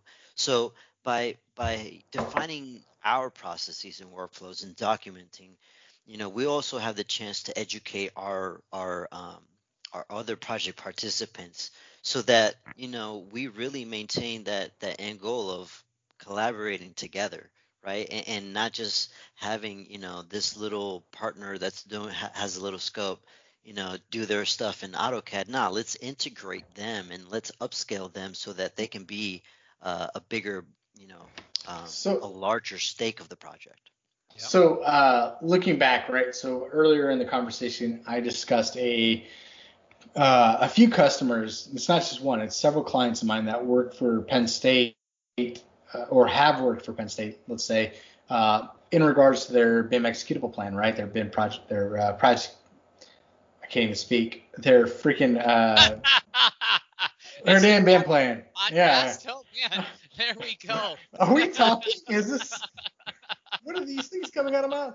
Do you not understand the words that are coming out of my mouth? Oh, sorry, man. A little Chris Rock there. Yep. So like thinking back to this part, right? Like where there was an issue with data translation, common data environment's the issue for them on multiple different subcontractors and contractors on this project that they worked on, decades ago has still been, yeah, we adopted BIM. Here's Revit. We have this tool. It's great. It's awesome. But we don't actually really use it. We have 3D geometry. We use it to flip and spin models and extract data. And then we send it to our surveyors who are on site, or we do layouts. But here's IFC data that comes in from Tekla. And there's no common data environment. So my question to you is, bridging all these gaps, David. Oh, gaps. cheers. Everybody take a shot. Everybody take a shot. We said bridging gaps, so that's a shot. All right. Every time we say bridging gaps, hashtag, there's a shot that gets taken. So thinking about all these different technologies and these different partners on a project, right, that come in at different, even if the owner is intelligent enough to say what they want, there's all these projects that come in at different phases, different streams of the project. The issue with common data environments and how they share data, not only internally but externally, has always been an issue. So say for the architect, right? The architect's like, oh yeah, here's our design intent. We're going to share it with the engineer. The engineer's like, oh yeah, great. Blah, blah, blah. We have to redraw all your walls because you didn't share you didn't cloud share this model to us, and we don't have work sharing set up, and blah, blah, blah. We have to redo everything, but here it is, and we're going to give it to our guys downstream and via Dropbox, and blah, blah, blah. You can see the iterations between that, but you can't see any more information. And those guys downstream get the information. They're like, oh, yeah. So here's this data, and I'm going to share it to you, Mr. Drywall Contractor, via PDF. But it's not a PDF-based, it's not like a version management PDF system. I'm just sending you new PDFs once every month and hoping that there's not too many changes in between. Like, there's a lot of iterations that go in between that. So, like, what have you found as the really purpose-driven common data environment? Like, what's the tool that you think of when you think of CDE or whatever this new buzzword is? When we think about, this is a long-winded explanation, by the way, I apologize. What is this tool that you think of when you think of like common data environments? Like, what is this way to share information, but not just share geometry? Because we can share geometry in a 3D PDF. What is this way to share geometry and information and all the stuff for all the people downstream? What are you using? I'm just curious. Sure. And it is not a one platform solution ever. Nope. Never is, dude. It never so is. What's funny is I wanted to say, this entire time you were talking, Joe and Johan, when you were talking, all that's popping up in my head is the whole strengths and weaknesses kind of ideal, right?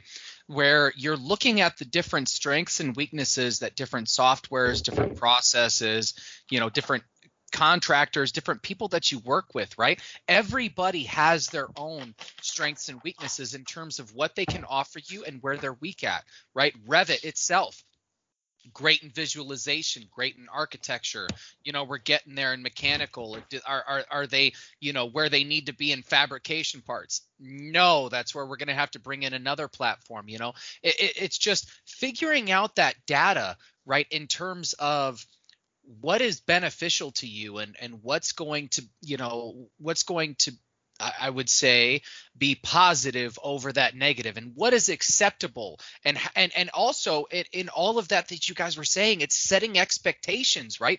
If you can set those expectations and know, okay, we can get you this far, and this is where this next contractor needs to step in, or this person needs to step in, and they're going to be able to take you to this point, and this person will be able to take you to this point. Because if you can deliver that up front, if you can set those expectations up front, you can set that project timeline and the overall budget at something where everybody is going to say, I agree. And this is actually going to happen. Instead of, even though you're weak in this, I expect you to deliver this in 2 weeks or 4 weeks. And these people are struggling on the other end trying to figure out how to do this. Even though you knew they were weak at it, you can't. You have to figure out what pieces of this puzzle that you can use in terms of BIM or SIM or whatever the hell it is that you're going to use. How can these pieces fit together, and how can I match them up to make this like perfect little conglomerate that's going to work for me, right? I'm not spending too much money, but it's going to give me these results and this data that I can use in this way. Yeah. And a lot of the times, at least in my experience, BIM is a requirement that is already placed on the project. Yeah. I'm just like, what part of BIM are you trying to use, though? They tell me, okay, we saw this project as a BIM project. That's why we got you 40, here. 5D, 60, exactly. 70. What is it, guys? So a lot of the times, not a lot of times, this is the reason why a BIM execution plan is so important. Yes. Because the planning department and the group that is winning the job and saying that yes, our team can do BIM and we can do clash detection and resolution. We got this, right? But you go back to the people that are actually doing it, and they're like, yeah, I was gonna say they don't know what they're doing. Yeah. Especially with the services in design. Yep. If you're talking about MEP, they're gonna look at you like, look, we know, we're gonna bid you a model. But trust me, it is not going to be what the fabrication model looks like. Yeah. Right? Yeah. Okay, so we're already setting ourselves for failure. You're setting yourselves up for failure. Yeah, dude. Here's the issue with that, though, right? So the fabrication model, and just to speak from an MEP standpoint, like, I love these guys. These are the guys I relate with the most. I'm a survey guy by background, and I worked in construction layout. But so dealing with the stopgaps as far as like Revit and all that sort of stuff, like I relate with not MEP, but M and P. Electrical, you guys are the redheaded stepchild. Just hate to say it. It is what it is. Dare you, sir? It is what it is, guys, right? And I love electrical. I love you guys, but fabrication MEP had nothing for you, so it didn't matter. Yeah, that's definitely true. It was not a big leap for you. You can figure it out. But the mechanical and piping guys, right? So, we've got a lot of prefabrication on our side that happens, speaking from an MNP specific role, right? The issue is the software Revit does not do a lot of what we wanted to do for the prefabrication purposes. So we actually have to kick out our Revit model to another software, right? Fabrication Academy P or whatever we're using to create these files. And we can bring those back into Revit, but only as an MAJ file. Revit only allows us to bring in one, which is stupid, without a plugin. Sorry, guys. Just harp on that a bit. There are plugins. Shout out to Britton Langdon, who was on our episode, like 3 episodes ago. Yes. His tool allows you to bring in multiple MAJ files, so we can bring them back into Revit and actually utilize them from different system standpoints, which is great. But going back to the point of it, it's setting the expectations and knowing the software's strengths and weaknesses, right?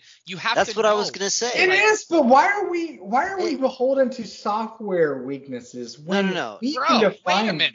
It's expectations. It is. It's setting expectations. That's it. It's knowing what you can and cannot do.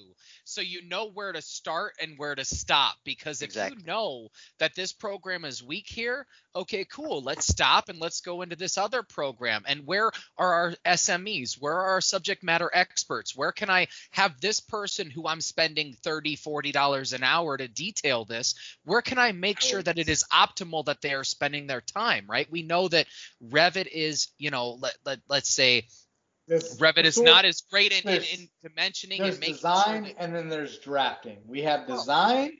Yeah. Design's going to get you your That's the thing. Fabrication. You're right. You're absolutely right. I think that specifically with the services, services consultants that are working with MEP, they fall into this trap where they have to provide documentation to show design intent. Yep. And unfortunately, the biggest reason why there's contract changes or design changes is because the existing condition isn't captured right. Yes, that's it, dude. You know how You know this what's- is set. You know how Right. this is And all so solved, then right? then you think that your design is done. Engineers like, look, I gave you a pipe run from here to here. I know that it's the right size and it'll give me the Yep. right pressure for the right system and the right thing that I'm pushing through it. But then you get to the electrical guy and he's like, well, I got this big VAV here. Like, you can't put a pipe through here. Nope. And, I have specific clearance issues. So, your pipe that looks close really needs to move like a foot away, and you're going to need to add 3 bends to it. So then the engineer's like, oh, I got to add 3 bends. I got to recalculate this thing. Yes. So then dude. you find that loop where it's Yep. like, have we really done design collaboration, No. coordination? No. Before we done documentation, we haven't. And No, you specific haven't. services, Exactly. we fall into that trap. We're all talking over each other. I apologize, but you know where we're getting at with this concurrent fucking engineering. God damn it! Well, dude, I mean, it's all of it, right? I mean, it's the same damn thing that he's talking about. It has But to get be to that, like get to real that piece time of concurrent engineering. It's to get not only do we have engineering in progress, right? The engineers are saying Yep. what they need, Yep. but you have the subcontractors coming in and saying, look, this does not work that way. Sorry, you've got this, but you're not That's why accounting you for need the the common data So- environment. That's why you need it. That's why you need it, man. You need to have you need to I understand. wish I You're knew not how to an throw up expert gang signs in because I would throw up everything. CDE in a gang sign. Exactly.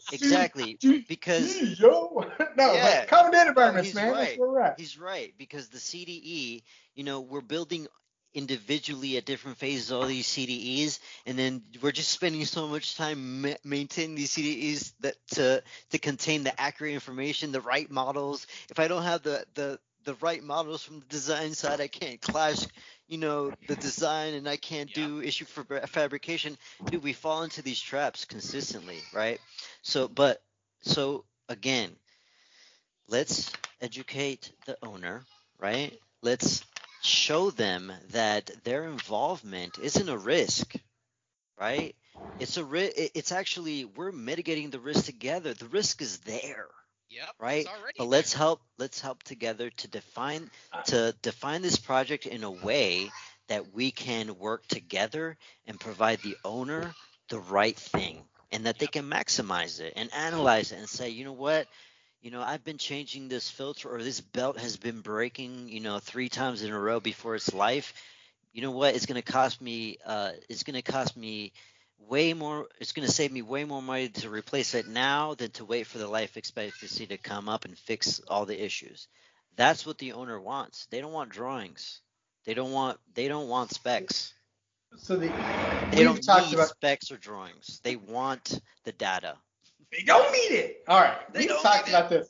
They don't need it. We've talked. I feel like this should be like a Seinfeld episode, and we needed some guy to be the Kramer, the really eccentric guy. We don't need it. Listen for you. We don't need it, right? But to define these processes, not just processes, but just find like what's needed, takes really educated people. And we talk about BIM, and we think about like, I always hear about this like when I'm talking about design to people. I'm like, oh yeah, we can show you how to design this, and here you go. Oh, but I always butt heads with my, project manager or the guy out in the field or whoever it is tells me that this can't be done this way. And it's like, well, that's a training process for you to learn what they know. But really at the bottom line is, if we had their knowledge in your head, like, the 3D software, and this is where we're getting at as millennials, like Johan, you're probably our age, man, I 85. imagine. 1985. 84, baby. What are you, Wow. 87? 89. You're fucking a baby. This baby. This baby right Look here. at you guys, you geezers on here. Jeez. This guy doesn't even know how to spell BIM. This guy. You old people even know what BIM is? Do you even know what Wow. Atari is? I do know what Atari is. I started out on the Atari. I was like, Pong is amazing. You What is using this? Commodore 64, bro? Tony Hawk, okay? Do you know what Tony Hawk is, bro? I want Tony Hawk all day, man. Oh man, Sum 41, man. Oh. Anyways, Yeah. sorry, man. Gosh. Some But 41. I sing that fat lip shit in my head all the I day, love man. Sum 41. I actually got to see them in concert, dude. It was legit. Nice. Phoenix, Texas, and Sum 41, man. They're both on the Tony Hawk soundtrack. I love it. Yep. They're great. Yep. Anyways, man, sorry. Not to fucking Another go tangent. off all- Just another more tangent. That's what we do. But thinking about it in terms of, God, 80, 89, fucking big. You were younger than my wife. What the hell is wrong with you? My wife is 88. You're a child. I am. I could have had you out of my loins at 5. Oh my. Anyways. Lord. Oh, good lord. Sorry. No, Call you're me good. daddy, bitch. Anyways, I'm out of alcohol. This is Sorry. definitely an adult show. Yeah, this is episode. definitely an adult podcast I'm now. clicking That's kid on this next. I joke, I YouTube kid. Kid. But anyways, my point was like I don't know what the hell my point was, but my point was talking about like BIM and Sim. What the hell were we talking about, guys? Sorry, man. We got off way off tangent. You were talking about something, Johan, and Dave. we You were brought talking up. about we were talking about CDE, right? Yeah, a we were common talking about data the environment. we were talking about the importance of the CDE and you know again like we need to educate the owner to take a bigger part in that, you know. Yes. Oh yes. One of the things I'm telling my owners is, hey, let's host the BIM 360, right? Mhm. Let's do that because right now we got 2 BIM 360 sites right now, one for one side, one for the construction side, and they're spending we more bring 'em time together? uploading and downloading Yeah, than dude. they are actually Yeah. Why you make know, spending copies? time. Why are Yeah. you trying to So- download a copy of the model when you literally could have a link that live updates? Like seriously, I mean really, this is what So- we want to look at the end of the day when everybody is making these design, decisions, when everybody's setting expectations. They want this information. They want as much information as they can take in, right? But at the same time, they're like, well, how much information do we really want to share? Well, wait a minute. So we need to have this, beneficial symbiotic relationship of like, let's go ahead and publish every so often. Like, I mean, I'm not saying a live linking, right? Because that's In some ways, depends on again. Services, depends on what you're doing. Don't live link, but if you're Yep. architectural structural, why not Like, live link? exactly, You're not right? That's changing. the opposite Yes. mentality of what I've been saying, though, man. So I've been telling architects not to live link. Well, architects, engineers, they can live link with each other. But everybody else, you don't want to see all the architectural changes. Dude, like I if would the love architect's to sharing. a structural engineer and I could live link as an architect. No. I know. Architectural. Like, So okay, so there's a subsect, right? Architectural engineering, live link. But if I'm on the MVP side, I don't want to see all those damn changes. oh, definitely But not. they should be done. The programming of the facility of the building should be done. Yep. There shouldn't be walls moving. There shouldn't be The footprint should not There be should- wet room. There the should be, footprint, but you and I right? know there are. Absolutely. But Well- then again, that's part of, defining the milestones. That's part of defining the schedule. That's Yeah. part of defining the So- owner requirements, right? And the collaboration requirements. We Yeah. can't So- get the work done. We can't issue for fabrication if we don't have the information to actually clash. Yes, dude, right? That's it. You need to be able to clash. You know what? I want to take it a step above. Joey, I'm done with this clash detection. I want clash prevention. Oh, Joey's done with the bottle. But I want clash prevention, dude. I'm done with clash detection because it's a thing of the past, right? It's already happened. It's already happened. It's Well, garbage. It's okay, already so late. in design phase, You're well, benefiting the owner, the you're architect, providing- not the owner. Yes. You're not the architect. giving. Sorry, You're you're giving. benefiting the construction firms, not the owner when we talk about clash detection. It doesn't Right, benefit the but owner. in the They don't pay end, anymore. wait, You fucked up, not them. but in the end, Yeah. it's cheaper for the owner. It is because it's less rework. You're right. But at the same But- time, if you think of clash but prevention rework- instead of clash detection, that's rework in terms of design. Like you think of rework, right? Yes. We think of rework as so many different things. Rework can be in the design. It can be in construction itself. Like clash detection is rework itself. If I had clash prevention, where I have every model live linked to each other, right? And as I'm detailing, as I'm drafting, it tells me, no, you can't do this because it's going to interfere with this system. You say, okay, cool. Guess what? There's no clash detection for that because it was avoided. You just go around it, you detail, you draft as you need to, and you keep moving. And guess what? Clash detection becomes a thing of the past. I'm going to call you the B and BIM. Bitch! No, Well, okay. Here's the thing. It's happening, right? man. The new coordination. So, Johan, have you followed the new platform? You're on this major project. You're integrated with software. Things probably don't change. Yeah, I see the eyebrows. Love it, man. Dave and I are. I don't know, Dave. I don't know how much you're beta testing these days, but I'm a beta tester of BIM dating back 10 years and every evolution of, and I see what's possible. I see what we're doing today, and I know what Autodesk announced at AU. There is a BIM collaboration where we can integrate our BIM processes, or design processes, rather. What it is? What's that? It's BIM Collaborate Plus, right, or something like that. Plus, because you got to get the plus, man. You got to get the more features. Yeah. Should be a time. No, plus. Yeah. Wakanda. Wakanda forever. Wakanda forever. Oh man, I'm gonna miss Chadwick. That's Chadwick Boseman. That broke my heart. My son is obsessed with Marvel.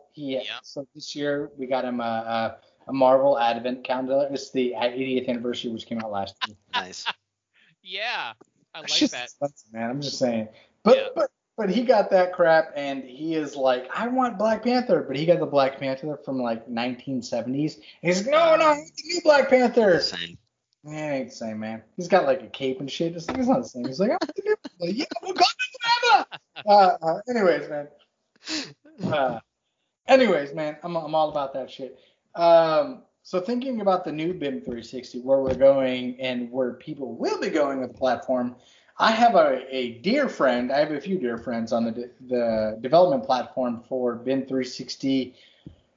Let's just say layout, I guess, for lack of a better term, who integrate the layout side of things, which is through model coordination. Layout dictated model coordination. Model coordination is now going to dictate the collaboration component. Where we are going with this platform in the future, I think it's going to change a lot of things forever, man. I think there's going to be a deeper integration between design and collaboration. Are you using that platform? You gave a little signifier of what you're using. Yes. So our project groups are using design collaboration to shared published models and sets of drawings, right? And we are starting to use model. What did I just say? Coordination. Model coordination. Sorry. So we're just going to be using model coordination to start looking into the models, meaning that the client is actually going to start looking into the work in progress models on the design side, really just for access, just to kind of see the progress that's happening, and to generate questions and concerns based on the elements available. So yeah, we're definitely using the BIM 360 tools, the BIM 360 modules. I think that for the asset module, we still have, well, first for the coordination module, there still needs some work in terms Well, of you need a federated. mo- yeah, and like clash detection settings and tools and rules. And Like you you need can't to be able to detect like you need to actually clash a 3D piping network from Civil 3D against a Revit structure, and to be able to know where everything is in that model, whether I just don't I don't know, dude. I mean, I see it coming, right? It's There's getting work to there. be done. Yeah, it's getting Yes. there, but it's not there Yes. yet. So yeah, I think that if anything, Autodesk is looking for partners to beta test this and develop some use cases for it. So yeah, we'll see what happens. So two things there. Your lead up into the question kind of, I don't know, maybe I'm reading too much into it, made me feel like you were more familiar or more reliant on tools like BIM 360 Glue as opposed to the new model coordination. Is that correct? Well, again, it is dependent on the intent, right? We're just Depends on the project. Yeah, we're using document Document management. Project, we're using Docs, right? Yep. Really as just a place to save models. It's a repository. That's what it is. Exactly. Yep.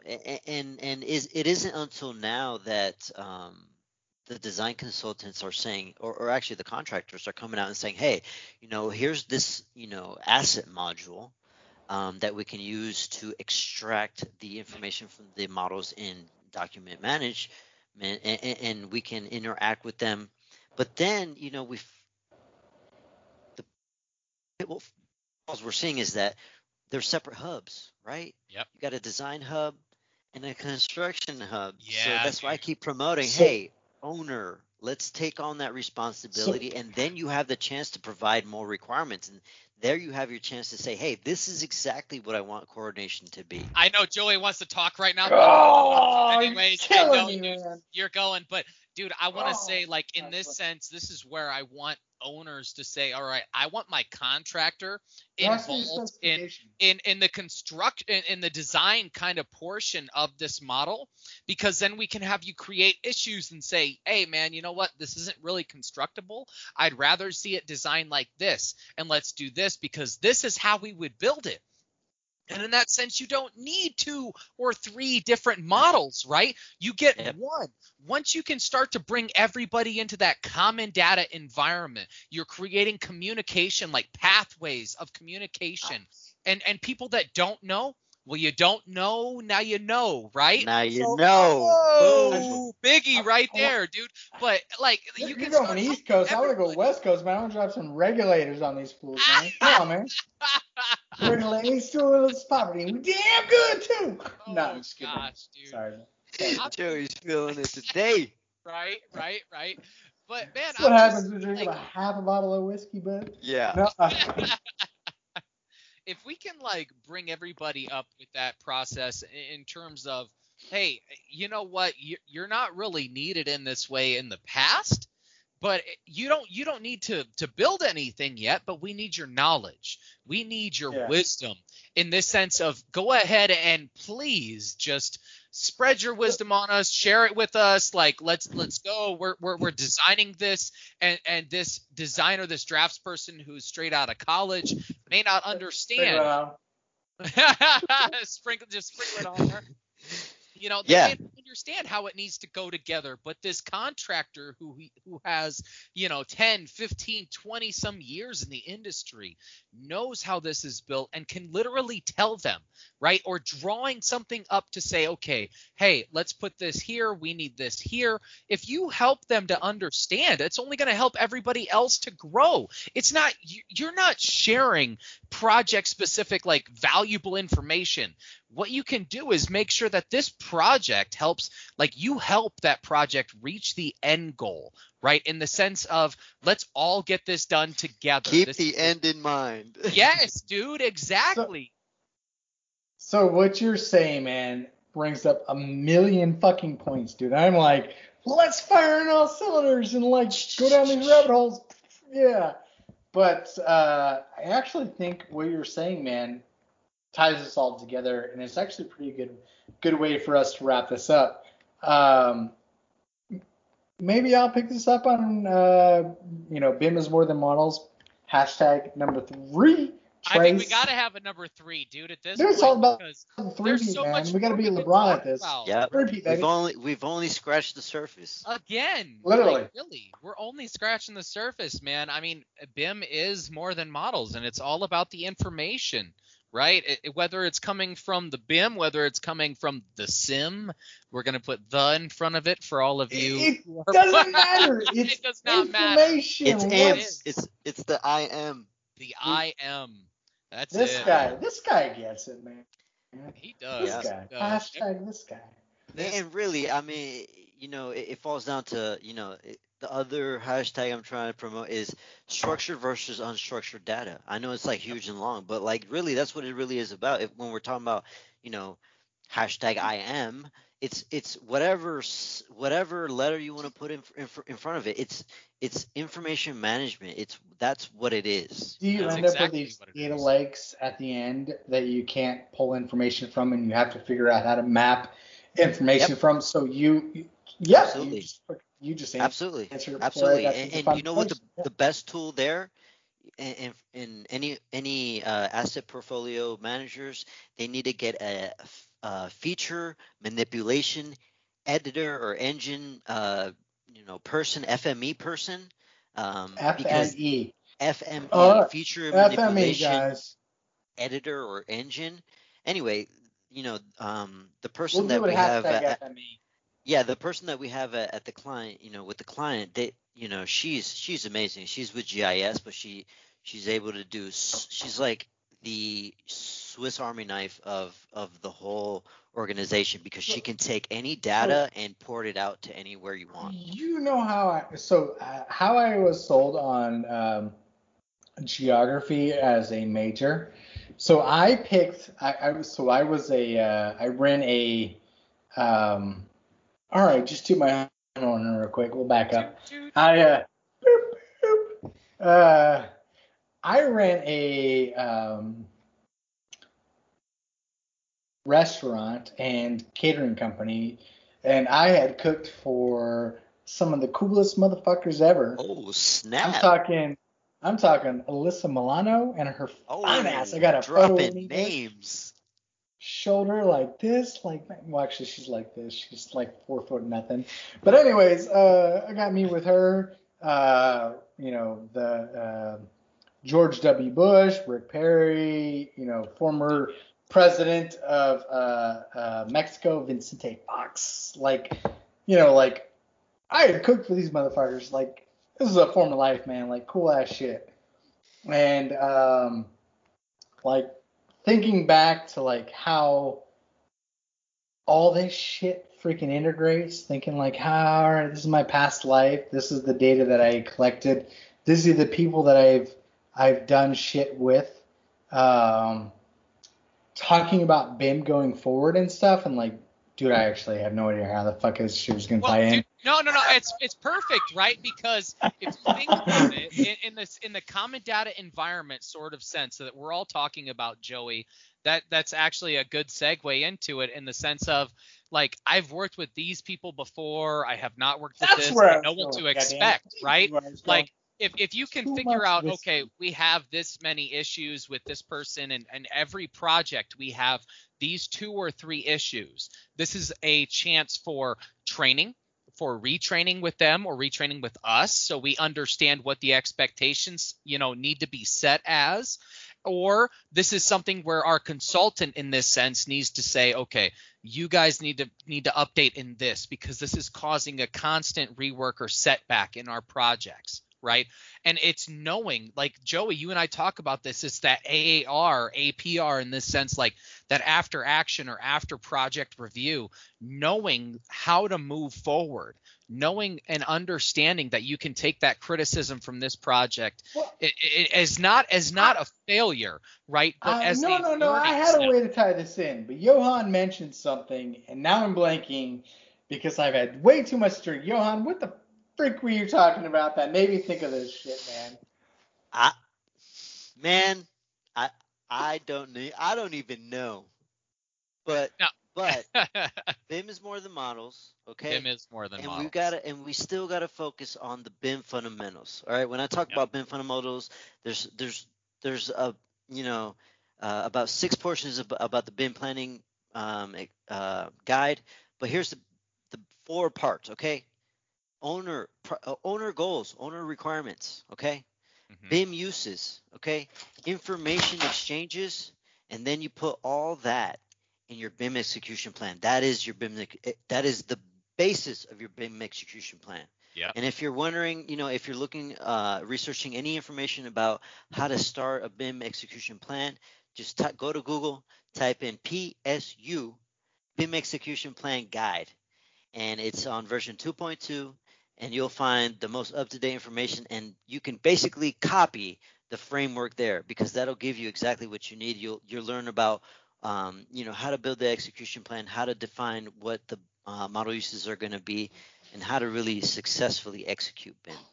Yep. I agree. And then once you learn that, man, I think that you can start to understand how you can use these BIM processes or these BIM tools to benefit your projects, right? Because as we're saying here, and as we've kind of been talking about during this episode, but the different tools have their uses, right? They have their strengths, they have their weaknesses.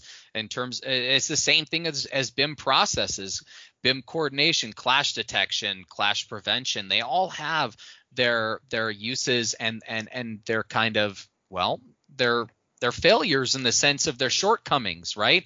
So figuring out what it is and setting expectations initially in terms of, I know I can get this far with this, and let's take it from there to this next standpoint or this next checkpoint, this next hurdle, and let's go. Let's just keep moving and keep flowing and adapting. That's a great way to end this on. I swear, goddammit, I had a way to tie in what you said. Dave without rewinding this and figuring it all out, but whatever. No matter what, it doesn't matter what the owner requirement is. You have to adapt to it. What Dave was saying, you have to kind of figure it out and how it filters downstream, like how it trickles downstream. And we've got to tie all this shit together, man. That's it. Johan, I'm still entranced by your background, bud. Part 3. Part 3. You up as a West Coast? Yes, it is. It is. But seriously, yes, BIM is more than models. Part 3. Keep on the look for it, because Johan, dude, definitely we got to have you on again. This was a great episode, and I think we can continue to further develop what BIM expectations are, maybe help understand what BIM processes are, right, for the owners, what these pain points can be, what benefits come from using BIM from maybe the perspective of an owner rather than a user, right? So I feel like this is always great to have you on, man. Thank you again so much for joining us. Thank you, guys. And it was a blast. Cheers. Awesome. Cheers. I before we wrap up, I want to gauge, how much have you guys drank? So I had one. Well, this was my second eggnog, and this is my second beer. So you were 3 deep before we started. No, right? I was only one. I was only 1 deep. So 1 deep. Okay. Yeah. Dave. Oh, I finished off a can of the Bubble Stash. My Basil Hayden's is gone, and I am maybe about half finished with my second can of Bubble Stash. I win! I had a half a bottle of this Rogue Spirits Oregon Rye, which is delicious, by the way, and it's gone. Half a bottle.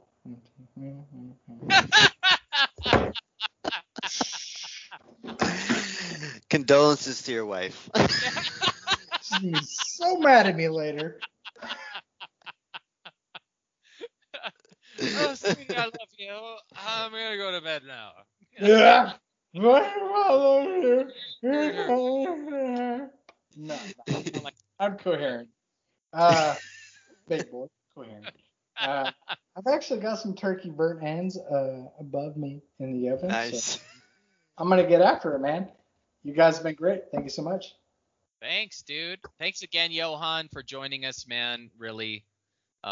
Thank you everybody else for listening, and as always, if you have any feedback for us or you want to reach out, actually, Johan, for any of our listeners who are curious, maybe there are some owners who are new to BIM and want to reach out for some advice, or maybe that's somebody that's experienced in the industry and would like to share knowledge with you, how can they get a hold of you?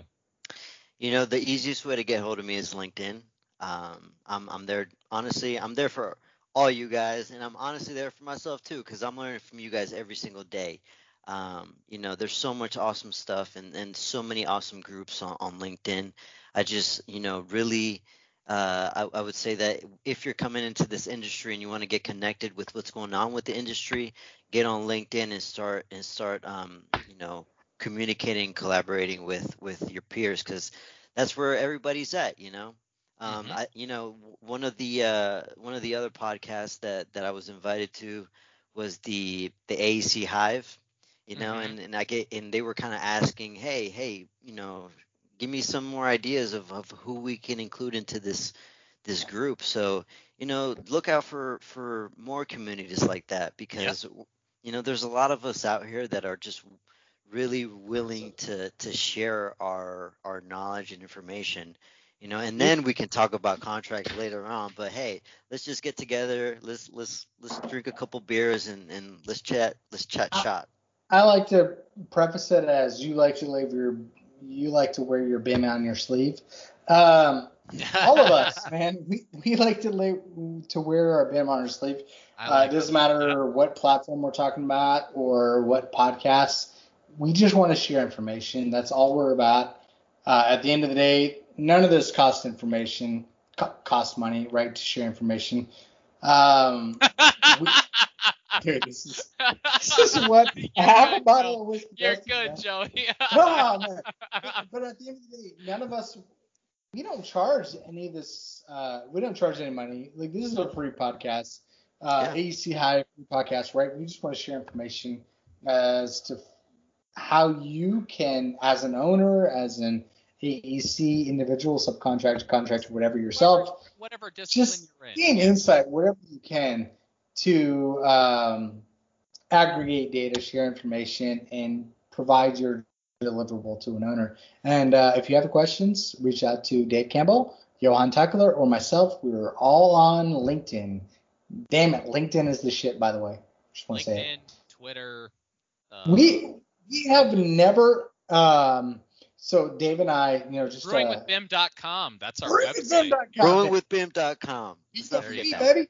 No, so Dave and I, we don't give ourselves shout outs. We don't really do a lot of stuff as far as self promoting, and we exploded, which is awesome. And I think that's a testament to the fact that we don't charge for information. We don't.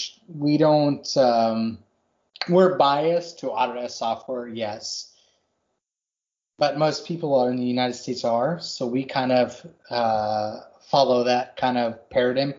But that said, like Dave and I, we kind of like provide all this information for free. There's no cost for anything we do. We get experts like yourself onto this podcast so that we can share the same information. And I don't care if you recommend open source data, ArchiCAD. It doesn't matter what it is.